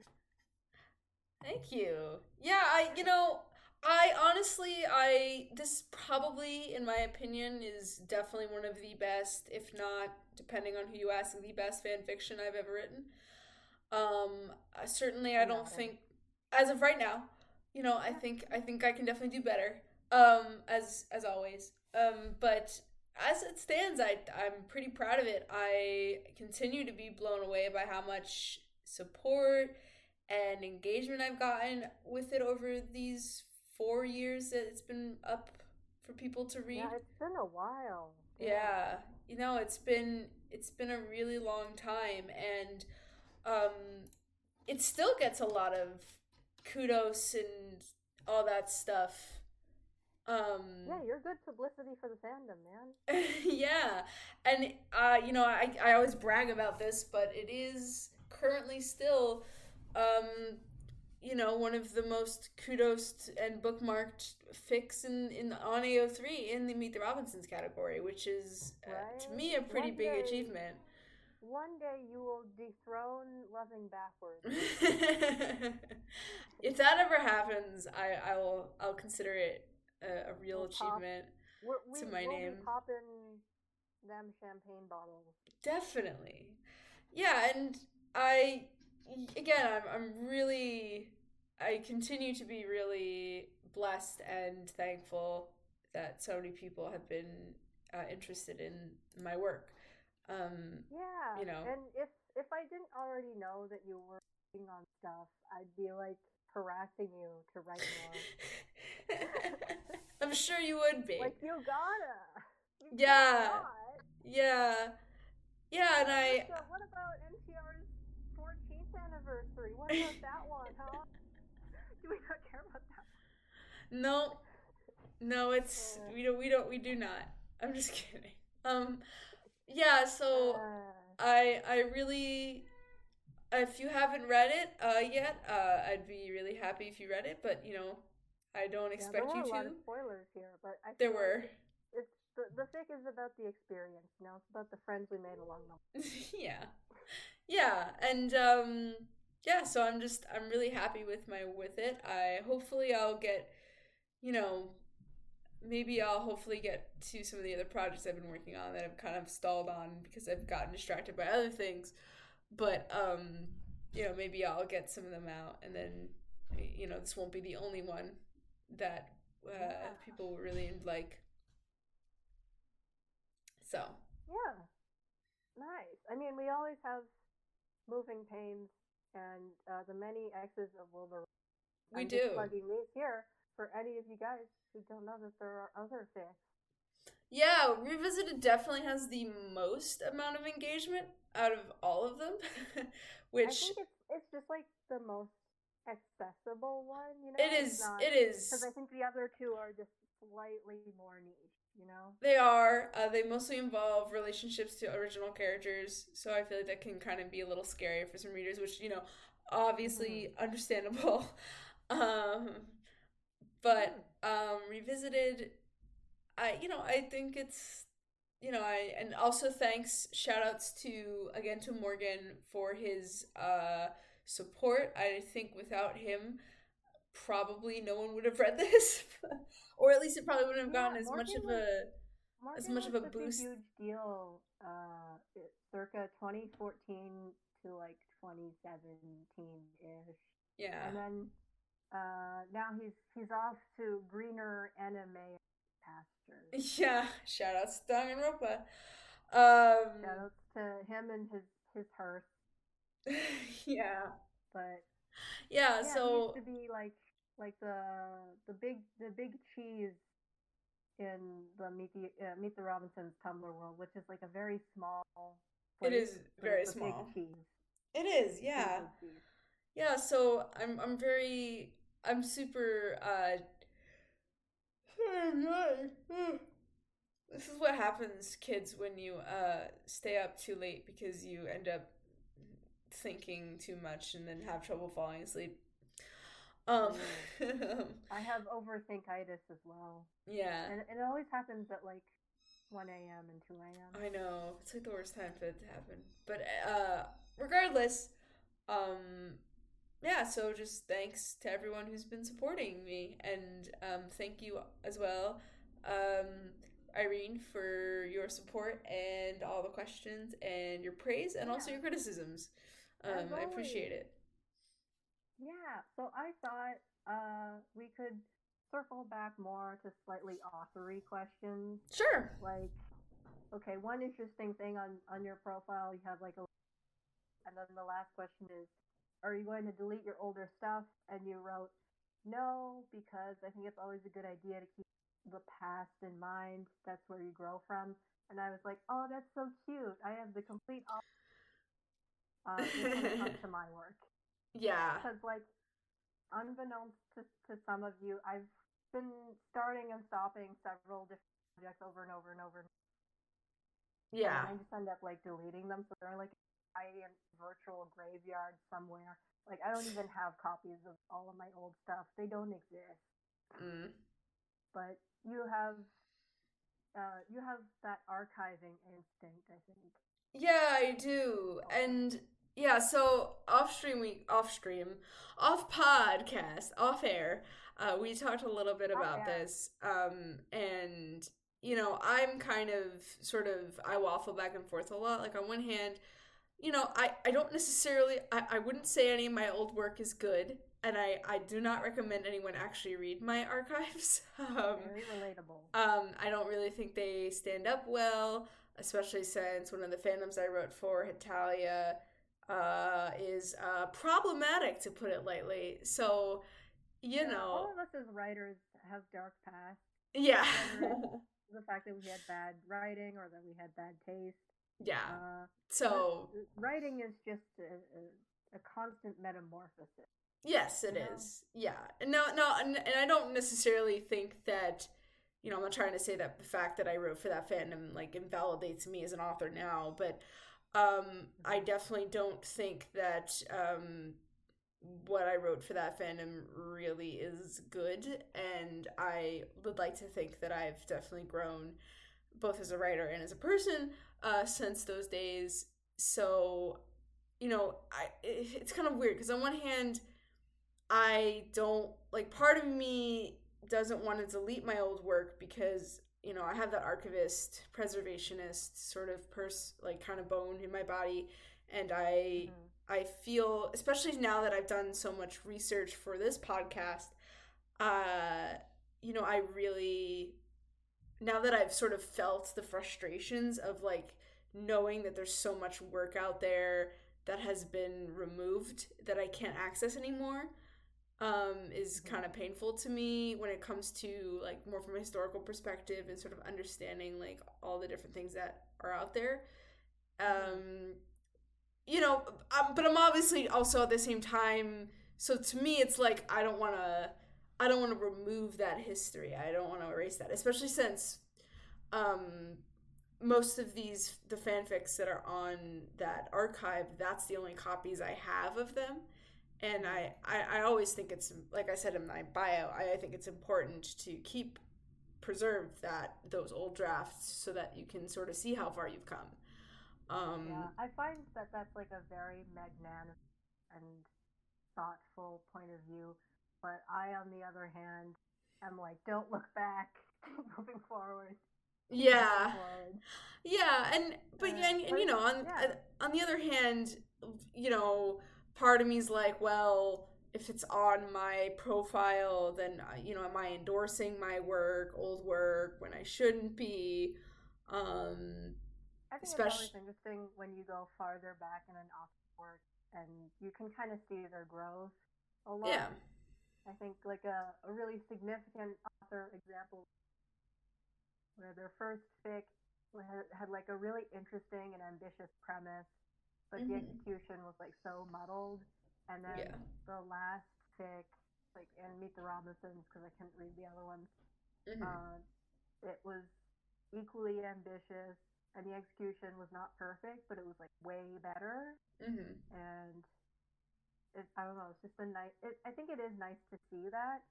And I don't archive my old writing art, and it's really fun to like watch your own growth. I find. yeah. I do think it's a lot of fun, and I think and also I feel like it's really grounding too. Like I think a lot of Mm-hmm. times there are authors or any creative people who do creative work, they might get like sort of bogged down in like looking at other people and be like, oh my god, they're so much better than me. Yeah. How am I good? But then when if you if you focus on comparing what you're writing now or what you're working on now to stuff you did in the past, and you can sort of see that growth, then I think that's a very good motivator. And it kind of essentially reminds you that, like, yeah, you can get better, like you did get better, and, that can continue to happen. Yeah, Um, the key to not feeling bad about your own stuff is just to look at your old stuff and not be in competition with other people, be in competition with yourself, which is yeah. just way easier said than done. Yeah, and I But think it really does help. yeah. Yeah. So for that reason, I also um really like, or I really want to that's why part of the reason why I'm like kind of personally against erasing my own work for that Mm-hmm. reason is just so that I have that sort of timeline and that ability to look back at my stuff and feel the pride of having come as far as I have. Um, Yeah. you know, So speaking of looking back on your stuff, sure. uh, so I do know that you had another account where you published Meet the Robinson stuff I did. prior to this fic. Yes. I can't remember what your username is, so I couldn't even like out you if I wanted to. But I do remember like reading premise of the story, but then not really liking it, so I just kind of skipped past it. Yeah.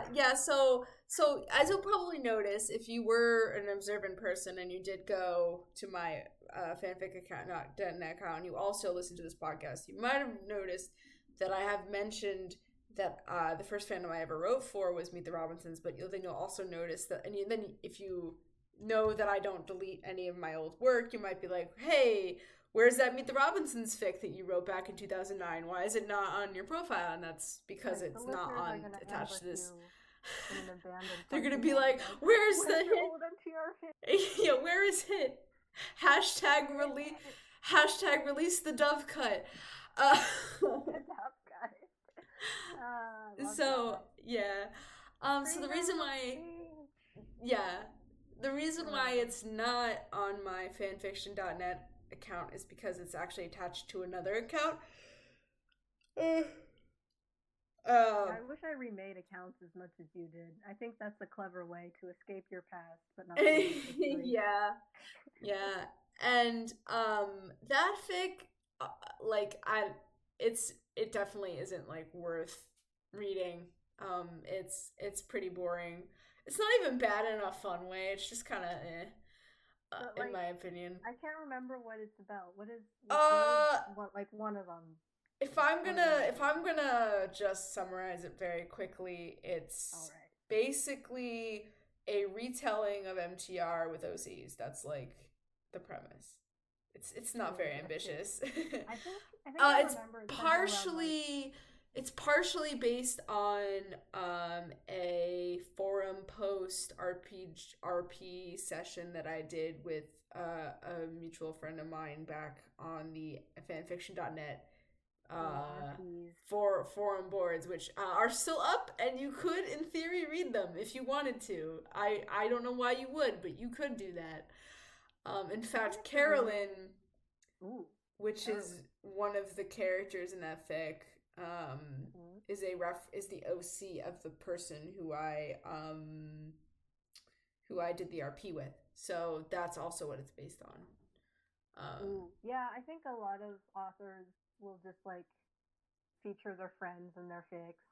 Yeah. And I kind of get that. I kind of understand that impulse. Like, I think in general, this applies to all art, but there's some art that's just funner to make than it is to experience. Yeah. Like, there are some things that are fun to read, but they're like torture to read. Yeah. That's kind of one of them. Yeah, that's definitely... Because, like, you want to shadow stuff, but it's like, well, the reader's not really in on your joke, and they have no idea what's going on, so... Yeah. Yeah, totally. Yeah, so excuse me. Yeah, I think that, yeah, so you burnt that bridge down and you assumed a new identity. Yeah.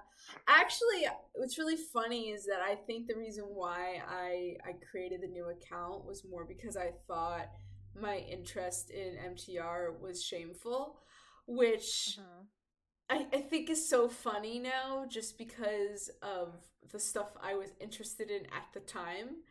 It's kind of like past me. MTR is not that popular. It was never that popular. No. But like it's still well known. Yeah. But like people only remember the dinosaur joke and food and like 2 or 3 other things. Yeah, and like I guess I just kind of got wrapped up in what my friends were interested in, and then decided that I wanted a clean slate because of that. And that's why I changed accounts. I don't think it really had. I don't think.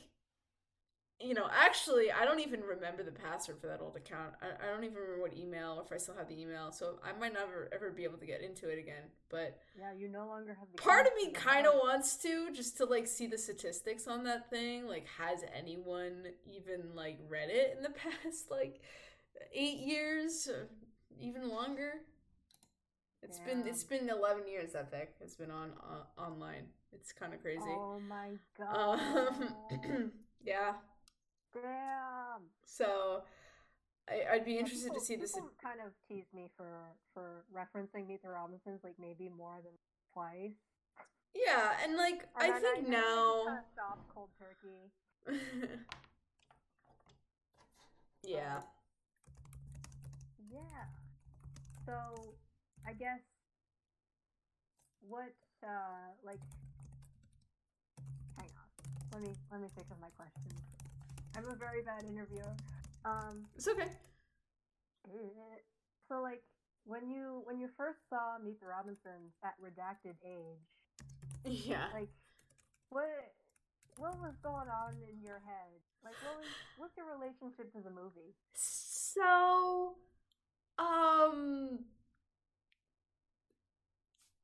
I well, for one, I actually saw it in theaters. Like I saw it not even just in theaters, but like very close to when it came out. Um, Mm-hmm. if that gives you an indication about how old I am.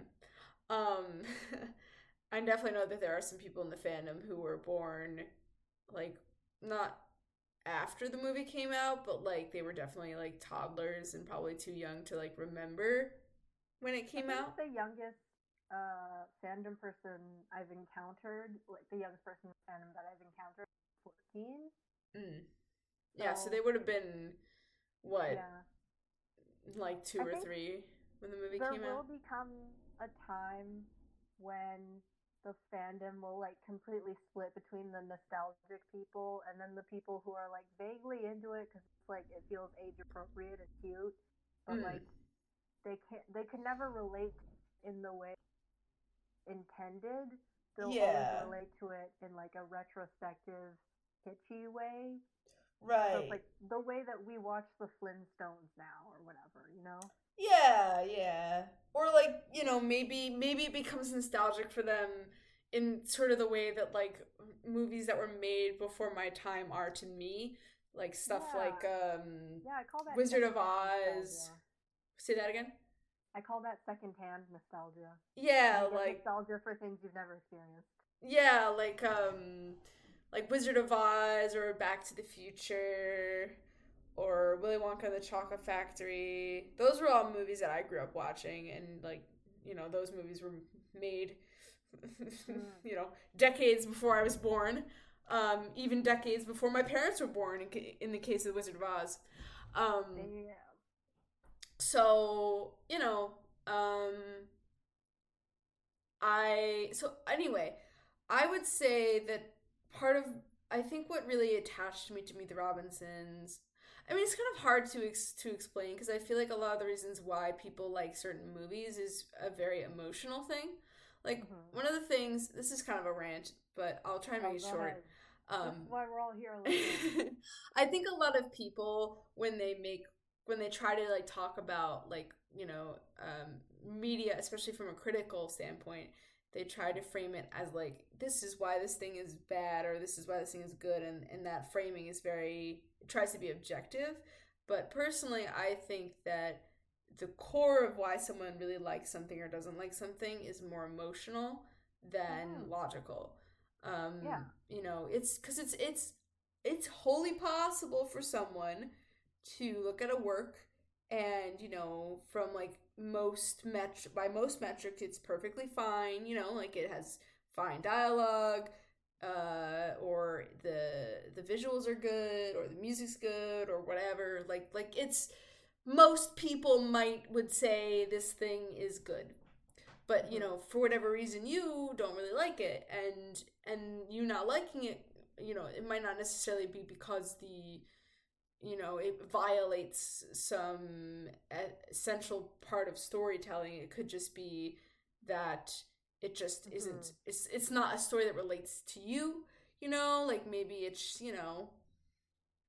like maybe it just doesn't strike a chord with you as a person, or maybe it's about life experiences that you find you don't really relate to, and therefore it's harder for you to really engage with the work, even if the work itself, if it were about something else, maybe you would engage with it.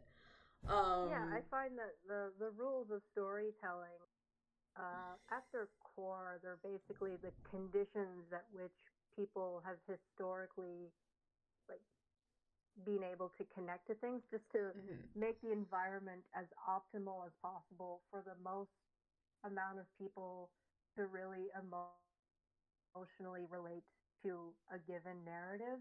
But Yeah, a lot of stories like slip through the cracks and they manage to connect to a lot of people even when they're breaking the rules, you know. It's yeah, not about the rules, it's about the engagement ultimately. yeah, and um I think, yeah, and honestly I feel like a lot of people, when they don't like a work, they'll come up, you'll come up with these reasons why it's bad, and those reasons could all be very valid too, but I also think it's important to recognize that your emotions and your life experiences are a huge part of how or why you relate to a work or don't relate to one. Um, you know, like I'm trying to think of an example. Like I don't know, there's been a lot of friends of mine who have like talked about, "Oh man, this thing is so bad. It's like the worst thing ever. I hate it." And they'll talk about it, and then I'm just sitting here like, from my perspective, it's kind of like, I mean, like, I can see why someone might not like this said thing, but like, I don't know, it's not like this particular work is like advocating for any heinous worldviews. It's not so horribly put together that it's like impossible to understand. Like to me, it seems like it just didn't jive with you personally, and Mm-hmm. that's why you don't like it. But you Yeah, feel like you need to come up yeah. with this like Someone out there likes it. grand thing about Yeah. why it sucks so hard. And it's like, I mean, Mm-hmm. it's okay to just not like a thing. I promise it's not always, you know, it doesn't always have to be a Yeah. big I mean, deal. I've started to like kind of learn that the likelihood of someone relating to a story or even a piece of art, like people's ability to understand art, is how much they can see themselves in it, either their reality or Mm-hmm. their goals and their worldview, their Yeah. blah blah. Like how much they can relate to it and how much they can understand it depends on just how much similarity it has to their life. Like Yeah. if we're going from like a super simplistic point of view, that's why children's movies exist, because they star children, they're for children. That's Yeah. why chick lit exists, and Yeah. why action movies exist, because all of these different genres are designed to be wish fulfillment for a very particular demographic, because Yeah. they reflect each of these people's lived experiences as well as their hopes and dreams. Yeah. Yeah, definitely. Um and so by the same token, I guess the reason why I went on this non sequitur Yeah.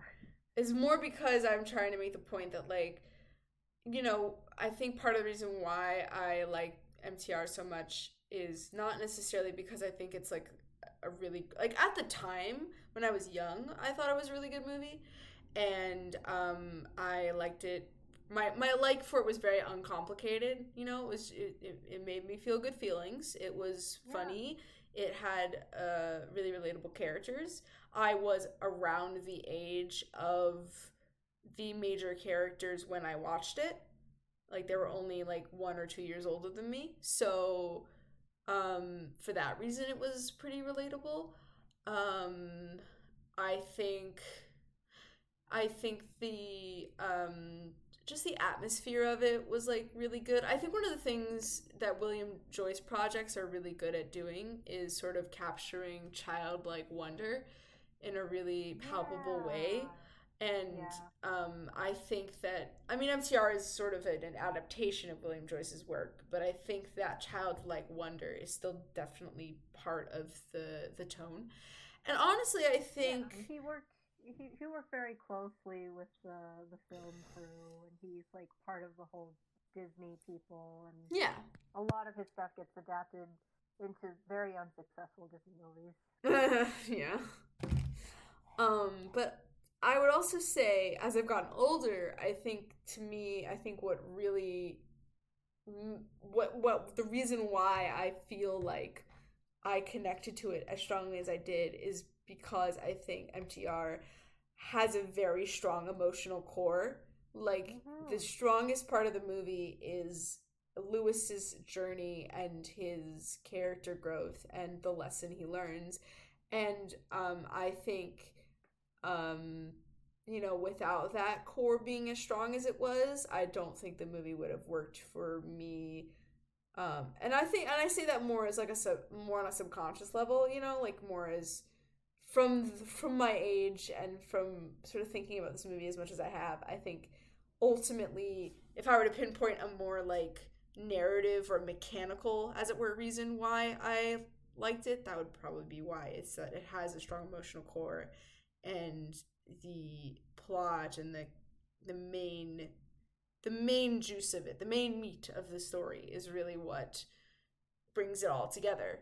And I would probably say that a big reason why that's the case is because, Steve Anderson as the director was adopted himself, and I think the message of sort of found family, and that family is sort of who family is not something that is given to you, it is something that you create, is I think a really powerful message. And it's one that I think comes through very loud and clear in the movie. So yeah, Steven Anderson's influence on the movie is very apparent because the yeah. emotions are so like genuine and vulnerable than Mm-hmm. a lot of other movies Yeah. but we never really take the time to like Mm-hmm. delve into the emotional baggage of Yeah. orphanhood. And so, I totally agree with you because, as we were saying, Meet the Robinsons doesn't really hold up. Look at it in strictly, academic terms in Yeah. terms of story rules. It kind of fails at like conflict and villains and character growth, a bunch of other stuff. It's like kind of sloppy and rushed, but there's so Yeah. much going for it that it makes up for it because it feels so emotionally genuine that it works anyway. Yeah, it And has, you can tell, even I though can, it's not successful, a lot of people still remember it. yeah, It's like, hey, hit. I will argue that, MTR is, out of all of the Disney animated movies, not Pixar, but Disney animated movies that came out of Disney Animation Studio that were CGI and were made in like the mid 2000s before Tangled came out in 2010. I would say among those movies, MTR is probably the one that people remember the most and have most positive feelings for. And all the other movies that came out that are sort of its contemporaries, I think most people don't like or are boring or don't really work for people. Yeah, I think Um, MTR was a big risk for Disney, but they were trying to catch up to the trends. Because mm-hmm. someone's going to correct me if I'm wrong, so I feel confident in that. But maybe we don't have enough viewers to have like sassy people in the comments yet. But anyway, I'm pretty sure that like MTR was like Disney's first foray into CGI, not Yeah. counting Pixar. Yeah, I mean, Because as far as, well, I mean, Disney, they did use CGI sort of on the side in a lot of their projects. Like, I think that technically the earliest usage of CGI in a Disney animated movie was in The Great Mouse Detective back in the 80s. And then I think there was yeah, even but some not as a CGI special effect usage. though, as like a full Oh no. feature-length film No, definitely all not. in CG. Yeah, MTR might have been the first. Oh no, actually, I think technically the first fully CGI movie that came out of the Disney Animation Studios and not Pixar was Dinosaur in 2000, I want to say. Oh, wait a minute. Unless Dinosaur is like not actually a Disney. I know it's Disney. I know it is a Disney property. I don't know if it was I gotta see made how by bad this Disney. looks. It Because it nothing certainly looks has a good look. in 2000. I mean, the poster looks nice. Yeah, it's, Oh, it's a very, it definitely was looking for, oh my. I think the fact that they did dinosaurs helps avoid too much uncanny valley effect. And you can actually tell that they were like trying to make it too realistic. I think they're like yeah. imitating National Geographic photos. It's like Yeah, no one wants to make this kind of it's movie anymore. not in the Disney, like, like, It's a little terrifying, actually. yeah. uh, Ooh,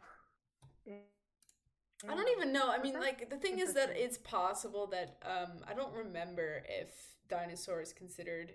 No, it is considered one of the in the Disney animated canon. So I would say, yeah, Dinosaur is the first one that was Damn. totally Well, 3D. MTR is the first one that we're gonna acknowledge, I guess. Yes. Actually, Chicken Little was technically Oh published before. shit! That came in 2005. Yeah. I always forget about Chicken Little. I mean, Chicken Little. honestly, We And can all just Sharon forget could Chicken Little. No one understand. cares about Chicken Little. Sorry, any Chicken Little stands that are listening to this podcast, but no one cares about Chicken Little. It's just not worth Every anyone's time time. It really Chicken isn't. Little is one of those movies that like it's way better in your memory than it actually is. The best Yeah. part about Chicken Little, I think, is the meme. Someone kept changing this Chicken Little Oh the my dad's god. page. Yeah, Yeah. it's Okay, so woof. the dad's page on the Wikipedia, someone Mm. kept changing it to be like Chicken Little's dad enjoys neglecting his son, being a bad father, being a narcissist. They just kept Yeah. like adding bad attributes to him, and no one can be like you're wrong because like you're right. Yep. I think Also, yeah. also just looking at photos, they really overdid the men in joke to the point where like I kind of thought that was going to be a big part of the movie based on the Mm. trailers, but then you watch the movie and it's just like oh no, this bad CGI. Yep. Also, like, I will argue that any version of the Henny Penny slash Chicken Little European folktale is better than this movie. Like any one of them, any one of them. Damn. Oh yeah, this is way more wholesome. Yeah. It's also so Amazing. it's also so interesting to me because like um Chicken Little is basically a cautionary tale about over exaggeration. Like that's the whole point of it is that it's the whole point is like Um. of the fable is that it's like there's a chick who like when like an acorn falls on his head and then he cries that the sky is falling, like he believes the sky is falling, so he goes to other all these other animals and like tries to convince them to speak to this king to be like, oh my god, the sky is falling, the world is ending, you need to know that the world is ending. Mm, um and yeah, I think they expanded on that premise to make it funnier. yes. I think they were like, oh my god, what if the sky was actually falling though, guys? Yeah, yeah. Also, I think in some variations of the story, like basically a fox meets them on their quest and eats them all. Like they get killed Oh wow, for being that's hysterical. what you get, I guess. That's what you get Yeah. for questioning your existence, I guess. You get eaten. Yeah. Anyway, this is a little bit unrelated to our original topic, but Yeah. the point is that I think MTR had a pretty big impact on me for various different reasons. I'd pin some of that to that it came out, kind of at the right place at the right time, Yeah. I and think the I think things that make an also, impression on you when you're like yeah, 9 to 12 years old will last forever yeah, yeah. to a degree. So that's kind of how I feel about um the movie. Yeah. Okay. Next question. Sure. Hopefully we're not spilling into too much time.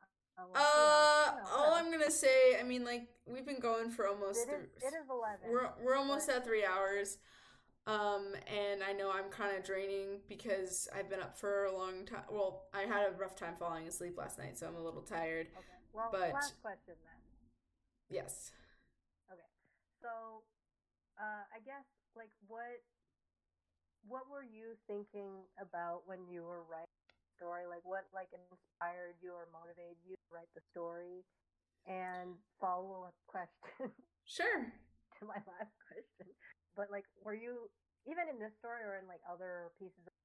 Were you trying? Do you have like a very specific vision of what the outcome would be, and were you like trying to emulate something else? Like, were you inspired by something, etc.? Hmm. So, for this fic in particular, I know the original sort of reason why I wrote it was again as a commemoration for the 10th anniversary of MTR. That was basically the main sort of in like point of where I started. And when I was writing it, I knew I wanted it to be sort of a stealth retrospective um, Mm-hmm. that I could part of the reason why, or a big reason why Wilbur and Neil are talking, kind of just like in general and kind of catching up, is because it's kind of like me revisiting the fandom and catching up with it as well, and sort of reflecting on my own thoughts and feelings on the movie and sort of the Yeah. things I really like about it.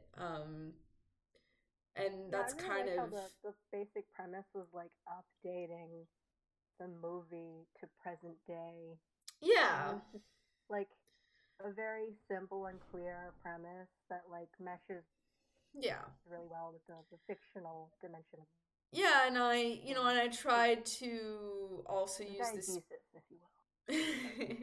Thanks. And I also tried to kind of put in stuff that I've always wanted to see in an MCR fic. Like, for example, Wilbur being not straight is a big thing that I've wanted to put in there. Yeah, I Um, love your portrayal of not straight Wilbur. I Thank think you. we need so much more not straight Wilbur in this world. Yeah, yeah. I mean, I've already said that I personally see him, like, whenever I write him, I write him as bisexual, but um, I don't think I never made that explicit in this fic, so it's, people could interpret it as him being just into men, which that's a fine interpretation too. I didn't Yeah. necessarily come out and say that he was bisexual, but Mm, that's kind of how I personally see him. Um, cool. and I also, part of the fic is also I really like subversion and deconstruction, so I tried to play with that a little bit too. Part of a big reason why, not only did I write in the fact that the time machines were being destroyed because I wanted a justification for Wilbur to time travel, but I also kind of wanted to subvert the whole fandom expectation of, oh, Wilbur and Lewis time travel and see each other all the time.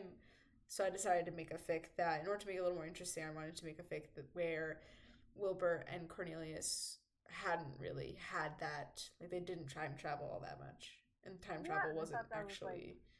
super refreshing because Yeah, I think both ideas have equal, they have equal creative freedom. Like you can run with it in so many different ways. yeah. But in the second version, you just have way more mystery because they don't know each other as well, so they can just Yeah, and I also think there's part of there's it, just more to explore in that sense. yeah, and I think another part of the reason why I structured it the way I did was also, again, to tie into that theme of it being sort of a commemoration of MTR, and me sort of symbolically revisiting the franchise, or the, yeah, I don't know, words. Uh, and, I think in order to get into the headspace and the tone that I wanted, I felt that sort of making it that these characters hadn't really interacted since, the movie came, like, since the events of the movie, kind of, I think, meshed with where my mind was at when I came to rewriting this fic. Because Yeah, was this, there like a specific thing that made you revisit musicians uh, before you wrote Revisited? so I think it was because of Tumblr. Like, I had made MTR because I was remembering, like, I think there was a point in my life where I was like looking over some of my old fandom stuff, and I was like, wow, I remember when I had this really big MTR phase, and then I like made it a following tag on Tumblr, and then that's how I found uh, Morgan's blog, and I think that's when I kind of officially re-entered the fandom, as you will. Nice. And then that's also when I found out about that they he was making a sort of commemoration for the 10th anniversary, and then, well, the rest is history. Um, Yeah. yeah, so I I'll be honest. One of the sadder parts, at least in terms of like this interview, is that I don't have a ton to say in terms of like background behind the scenes things, because as I said earlier, I did not really do as much editing as I normally do, because this was more just kind of like, a fun little thing, exercise and fun Yeah, little. in your defense, is 3,000 words. Like, there's only so much we can say, but we have said all of it. Yeah, yeah. Like if this was, something like Many X's, I think I'd have way more to talk about in terms of inspiration and like the process that I took to Yeah. create certain things. We'll definitely be back here the next time either of us finishes something. Yeah, yeah. Yeah, and I'm sure like there are plenty of works. Like honestly, even if we were in theory to look back again, I don't want to do it, but like if we were to look back at some of my older works, I definitely would even have a lot more to say about where my inspiration came from for some of them. Again, Interesting. don't I would not want to do that, because none of those works are worth the time. They are all bad, but yeah. I think my inspiration was mostly just kind of my own personal feelings about MTR on a meta level, and then Nice. also, the kind of how I've being able to sort of, as an older person now, kind of put out my head canons and sort of really bring kind of what I've always wanted to see with these characters to light, you know. So, Yeah, and as we're constantly saying, there are so many opportunities that people just aren't taking, yeah. and if only we had more time to just like write out all of our ideas. Yeah. But Yeah, right. I'm glad that we got this one out. Yeah. You know, I Yeah. think I think it did kind of revive us in the fandom because the fandom kind of, no offense guys, but you guys lack a lot of imagination sometimes, and it just kind of helps to give. Ooh, I'm running out of like energy to say words. It just kind of like helps show a whole different possibility, like a whole different side of where you could take these characters. Yeah, thank you. I'm glad that you've Yeah. cited me as an inspiration. That's, really really Yeah, it meaningful. was actually very motivating because you know when I always talk about like that phase where I went where I would read script writing books nonstop. Yeah.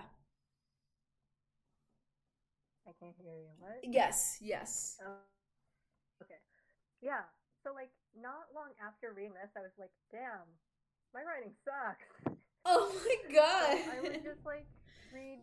I put myself through writing boot camp, and I would never say that the writing boot camp is ever over, but I am. I can look back fondly and say that it helped a lot. Well, I mean, that's honestly very flabbergasting. I'm very flabbergasted by that. Yeah, and Yeah, I'm it's flabbergasted when you said that you were bad with dialogue. Back then, I didn't really study dialogue as much as I do now, and I'm like, oh, I thought I was bad with dialogue. If we're both bad with dialogue, who's driving the car? I know, right? Like, oh no. Yeah, But I think so that also goes to show that, like, you know, if ever you're unsatisfied with your work, you could just pull a few all nighters, and then you can go anywhere. yeah, and like honestly, I think now as a more wise person, I say I'm just that. picturing Sophie from Howl's Moving Castle, where she's like, "I'm old." But like I think something I've learned is just that, you know, um sometimes a lot of things are found in the edit, and a Oh lot of yeah, times it's definitely. about massaging whatever you're doing into a place where it's good, and like um that's really the key. um Yeah, any idea has potential. It's really all about the execution, and the execution is something to work on over and over and over. You yeah, know, totally. Yeah, and then and you can abandon the idea, and then you can come back to it. You kind of yeah. you can revisit it. Hey, yeah. Yeah. Yeah. Yeah, so that's, and I even though I still think, I think Revisited definitely has flaws, but I still really am proud of it, and I I'm impressed that like even though I didn't edit it as much as I probably should have, it still came out pretty good, and I think Yeah, that's it's really not cool, and bad. I'm It's really pretty happy good. about that. It's like a very well-rounded one shot in spite of its flaws. Yeah, and honestly, that's sometimes all you can ask for, you know. Yeah. And then you gotta keep to all your future projects. Yes, And I really do have to get back onto some of them. I've been picking at them, but I feel like I need to make a make a more concerted effort. That's what the phrase okay, I was trying to actually I come up have with. one actual last question. Sure, But since that first story was written like 4 years ago and sure, the both of us are still here, we what are. do you think? Yeah, I know, right? Why are we here? What do you think keeps us in the orbit? Oh, well, you can only speak for yourself. What do you think keeps yourself in the orbit of the MTR? I feel like it's just because it's kind of like I don't know. It's like a warm, cozy home I can come back to. You know, like Oh, I some feel that. Yeah. fandoms are just they're always especially ones that are super big. There's always something new that's happening, and or there's like a lot of buzz, and I've been in fandoms where I've had both sides of the coin, right? Like I've been in fandoms where there's very little engagement and it's super small and it's very intimate and there's not a ton of new stuff being made for it in terms of fan art and fan works. But I've also been on the other side of the coin where I've been involved in fandoms at the height of their popularity where they're super huge and there are people constantly making things and doing things. Yeah, there are pros Um, and cons to a big fandom and a small fandom. yeah. Because with big fandoms, like there's so much nonstop content. It's really cool. Mm. People get really creative and they go like Oh yeah. above and beyond. It's really Oh awesome, yeah. but it can be so overwhelming and I've scary, been and there's so much const. drama and people are Oh fighting over yeah. stuff that doesn't Oh matter. And it's like I yeah. want the peace and quiet of a small fandom, but then you're in a small fandom and you're like, there's no content. Yeah, that's like it's such a double-edged sword. Like I know I've been so blown away by some of the fan content I've seen over the years, like the amount of passion and effort and um just really incredible work that has gone into some of this stuff is just like wow. If they ever do stuff originally, I will definitely follow that because it's just like real Yeah, good. sometimes I really like people's art and it's for a fandom I don't know, but it's still nice. Oh And I yeah. think making work for a pre-existing franchise is less intimidating than starting from scratch, and you Yeah. already have an audience. So Mm. that's kind of the appeal of a fan work, and it just feels easier, even though it's like much work. It still Yeah. feels more approachable. Yeah, and I think that for me I think it's nice if I'm still going to be in the fan space. I think it's always nice to have like a fandom that I can kind of always go back to and revisit and I'm making that pun a lot. Um and come back to and just kind of feel nice at home, It's kind of like um It's so cozy. yeah, it's like the it's like the metaphor in date and in Catch in the Rye, where it's like that the museum, the appeal of the museum is that it never changes and that it's just always just kind of there, Yeah. and I think that that's kind of what I like about Meet the Robinsons is that it's just kind of always there, and it's old, but it's still good. Yeah, Um, and if anybody out there wants more of that coziness, they can check out the William Joyce book, which is oh less yeah. funny. I will be honest, it doesn't have like edgy family fun jokes, but No. it's just so cozy to It's look at. His art style is yeah. just so nice. William Joyce's picture books are all pretty amusing and fun. As a librarian, Yeah, they're great. I would recommend looking at them or checking them out or just Um, yeah, no, the picture book is definitely pretty good. Definitely a different beast from the movie, but still good. Yeah, yeah, they're cousins, not sisters. I mean, Yeah, not twins. yeah, exactly. They're sisters, not twins. There you go. Oh my god. Anyway, our brains are melting, but Yeah, I'm thanks sorry I'm thanks so losing much. steam. Thanks I'm thanks so just, much, it's late. Alyssa, for coming on. Of course. I Have hope I can have a come back safe trip. again. Have a safe trip back to Redacted. Yeah, I hope the roads aren't too busy. Hope you're not too tired to fly back. I think I'll be okay. I think if I, get some Are caffeine your in my wings system, strong we'll be enough? all right. Yeah. My Okay. wings are primed, and I can't say I lift. I don't think birds lift, but I do whatever the equivalent of body training is for pigeons. That's what I do before I fly. I think the pigeon's body training is just flying. Yeah, right. But That's maybe just when how they we're get in not shape. looking, they do like pull ups on branches. But yeah, we would love to do more of this style of Q&A with authors and stuff. Yeah, yeah. We have yet to have someone who is not either of us on the podcast, and I think it'd be really cool to have someone who is not one of us on the podcast with us at some point. Yeah, I think it would spice it up. The only criteria really, well, the because sometimes we talk about like horrible things that need Jesus and stuff. Oh yeah. But other than Whew. that, you kind of know a bit about Meet the Robinsons enough to talk about it. And Yes. that's about Yeah. it.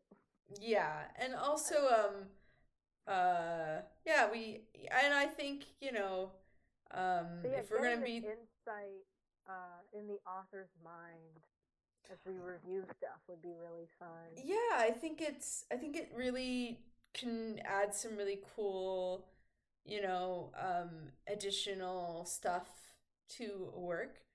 And but at the same time, as the author, I do hope that people don't necessarily read too much into my work in terms of thinking it's autobiographical or anything like me. Honestly, I feel I like mean, with fan there's always been fiction, accidental. There's always yeah, biography kind of to some art, but extent, it's not directly. I think what's really nice about fan fiction is that I think it's death of the author, quote unquote, is a lot easier to apply because you're using like no one's going to think that I created Wilbur and Neil based on some part of me. I mean, obviously the way I interpret their Yeah, but the characters most is part of interesting me, thing, yeah, but it's so interesting because the way that you interpret characters who were created by another person, who to yeah. an extent are also a projection of them, but your Yeah, interpretation of these characters are also a projection. right. And it's just in writing you learn something like a little scary, Yeah, so which is cool. I think because of that degree of separation, I think it's a lot easier for people to sort of read my work as more of Yeah, as kind of not told me that necessarily me bearing my took it a soul. little too literally. What? Sorry, you've told me that some like reviewers or people like DM'd you and took the fic a little too literally and thought, you know, that Wilbur was supposed to be you or whatever. Oh yeah, yeah. Which Which I never interpreted it that strongly. It was yeah, mostly like little bits of you in this story. yeah, I mean that's the case with every author, I think Neil has lots of little bits of me. I think Wilbur has little bits of me. I think, the settings that I choose. Less so Franny, but it's still there. It's all there. Yeah. Yeah, and because I think with original work, especially with authors that are public figures or authors that are very online and very approachable, a lot of people tend to read their work autobiographically, and read it as like, oh, this is like a gateway into their minds or whatever. And I mean, to some extent, I think that's true. You can't. It kind of is, especially if you start reading their whole body of work. You start to get a sense of that person. But Yes. at the same time, it's still, we don't want to take away the agency of the author because they, they're Yeah. making a work of art and they're in control and they're making decisions and they're creating characters. They're not just writing about themselves. And I did read related, but about female musicians get really mad when assuming that all of their songs are basically just a diary. Oh When yeah. Yeah. male musicians like David Bowie or whatever, you can understand that they're creating a narrative. Right. But with female musicians, because I remember Mitski was like complaining about how people thought she was like depressed and like sad all the time, and she's like, no, I'm just creating a character. And I think Taylor Swift even said the same thing with some of her songs. Yeah. So it's like, it's a fine line because I think artists do project onto their work, but it's not super simplistic, you know? Yeah, like it's not as simple as that. I think it's there's, you when you create a piece of art, you shape it and you have, some control over that. And Mm-hmm. I think it's It's it's a it's both. a It's a complex bit of web of both. both. Yeah, it's a complex web of both. And I think as Absolutely. you grow as an artist, you have more and more control over that. You never fully have Yeah. control over it. Yeah. Yeah. And personally, I think now that I've read so much fan fiction, I can really tell when a work is clearly more of like the author exploring an idea Mm-hmm. more versus the author sort of expressing their own personal like life experiences. I think I can tell a lot more when I'm at least in the Yeah, fanfic especially world. when it's like very specific and very not relatable. Yeah, when the characters are OOC, like to a really weird extent, and Yeah, usually that's the author's voice coming through because they yeah, can't go through the effort of creating a new voice. They just kind of rely. yeah, exactly. And honestly, when I'm writing dialogue, typing Mm. straight from the noggin to the keyboard, so it's very clear how that can happen in. Yeah, totally. All right. Um, But do you have any other anyway, questions for me? Before we any last questions? now I think I've exhausted all of my inquiries, but Okay. as you know, I'm an intensely curious person, so Oh, I know. it took 3 hours. Yes. And I'm sure, I mean, my DMs are open, so you can always ask me any questions you forgot about off screen, and I can always answer them on my Twitter or my Tumblr or wherever you might want to send me your Yeah, Alyssa thoughts. may be a world famous author, but she always answers her fan mail, guys. Yeah, I try to be as consistent as possible. So yeah, before we go, I do wanna just quickly plug a new thing that I'm doing. Ooh. So I've mentioned before, I think way back in season one, probably like once or twice, that I have a gaming channel that I do work on, and I have now opened up a Twitch streaming channel for that channel. So if you're more into the streaming thing, I might do that. I've also debated, I don't know if this is something I can do on Twitch. I need to like look into it a little more. But I think I'd be interested in maybe doing live fanfic reading too. I think that'd be a lot of fun. Um Ooh. Someone should bring bongos to that. and everyone snaps. Um, Yeah. I think that'd be a lot of fun. I think it'd be a fun way for me to sort of read fanfic that isn't MTR and kind of broaden my horizons in that way. Um, Hmm. Maybe read some good stuff. Definitely read some swampy stuff. Yeah, the Celebrity format and is real great. people category. Oh my god. Man, do I have things to say about celebrity and real I people fanfic. accidentally stumbled upon a Florence and the Machine fan Oh fiction with no! some girl named Isabella, some like poor lady named Isabella, and I'm like, oh my god, is Isabella also? Oh Because my it was god. like this big romance between these two people, and I'm Honestly, like, Why?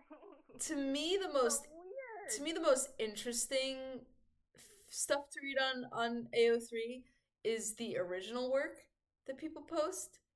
Ooh, Um, I sometimes venture into the Bible fanfiction. I don't really know anything about like biblical text. I have no mm, memory of anything I learned in school, mhm. but just the existence of Bible fanfiction is so hilarious to I me. know it's extremely funny, but so if you're interested in the possibility, like I don't know if I've set up two different Twitch stream channels. I've set up one for my gaming channel, and then I've set one up that's under my Rational Dove username. And I think if I wanted to do fanfic readings, that would be I would do it on the Rational Dove channel. But like, let me know if that's something you'd be interested in me doing. It'd be a very Yeah, chill stream. It would probably be, I'd just be reading. I'd just have like, the screen up and be reading the text and, maybe making some comments as I read them. Maybe after the end, I might do an evaluation on like, if I thought it was good, bad, whatever. Um, I think my yeah. approach would Check it also out if you can't get enough of this soothing bird voice. yeah. Obviously, I haven't thought about when or if I'm doing it, and if you wanted to keep mm, like know when I do that, I probably would post that to like my Twitter or my Tumblr, being like, "Hey, this is when I'm doing the thing," so that you can come and watch live. So yeah, so let me know if that's something you'd be interested in me doing. Anyway, enough of me plugging myself. But thank you guys for listening as always. And, again, thank you so much for if you have read my fic and left kudos or comments or reviews. Thank you so much for your support. It means a ton to me. And I hope that sometime in the future I'll have more content for you guys. Um, Yeah, awesome. This has been the Stranger Than Fanfiction podcast. yep. Ciao. Bye.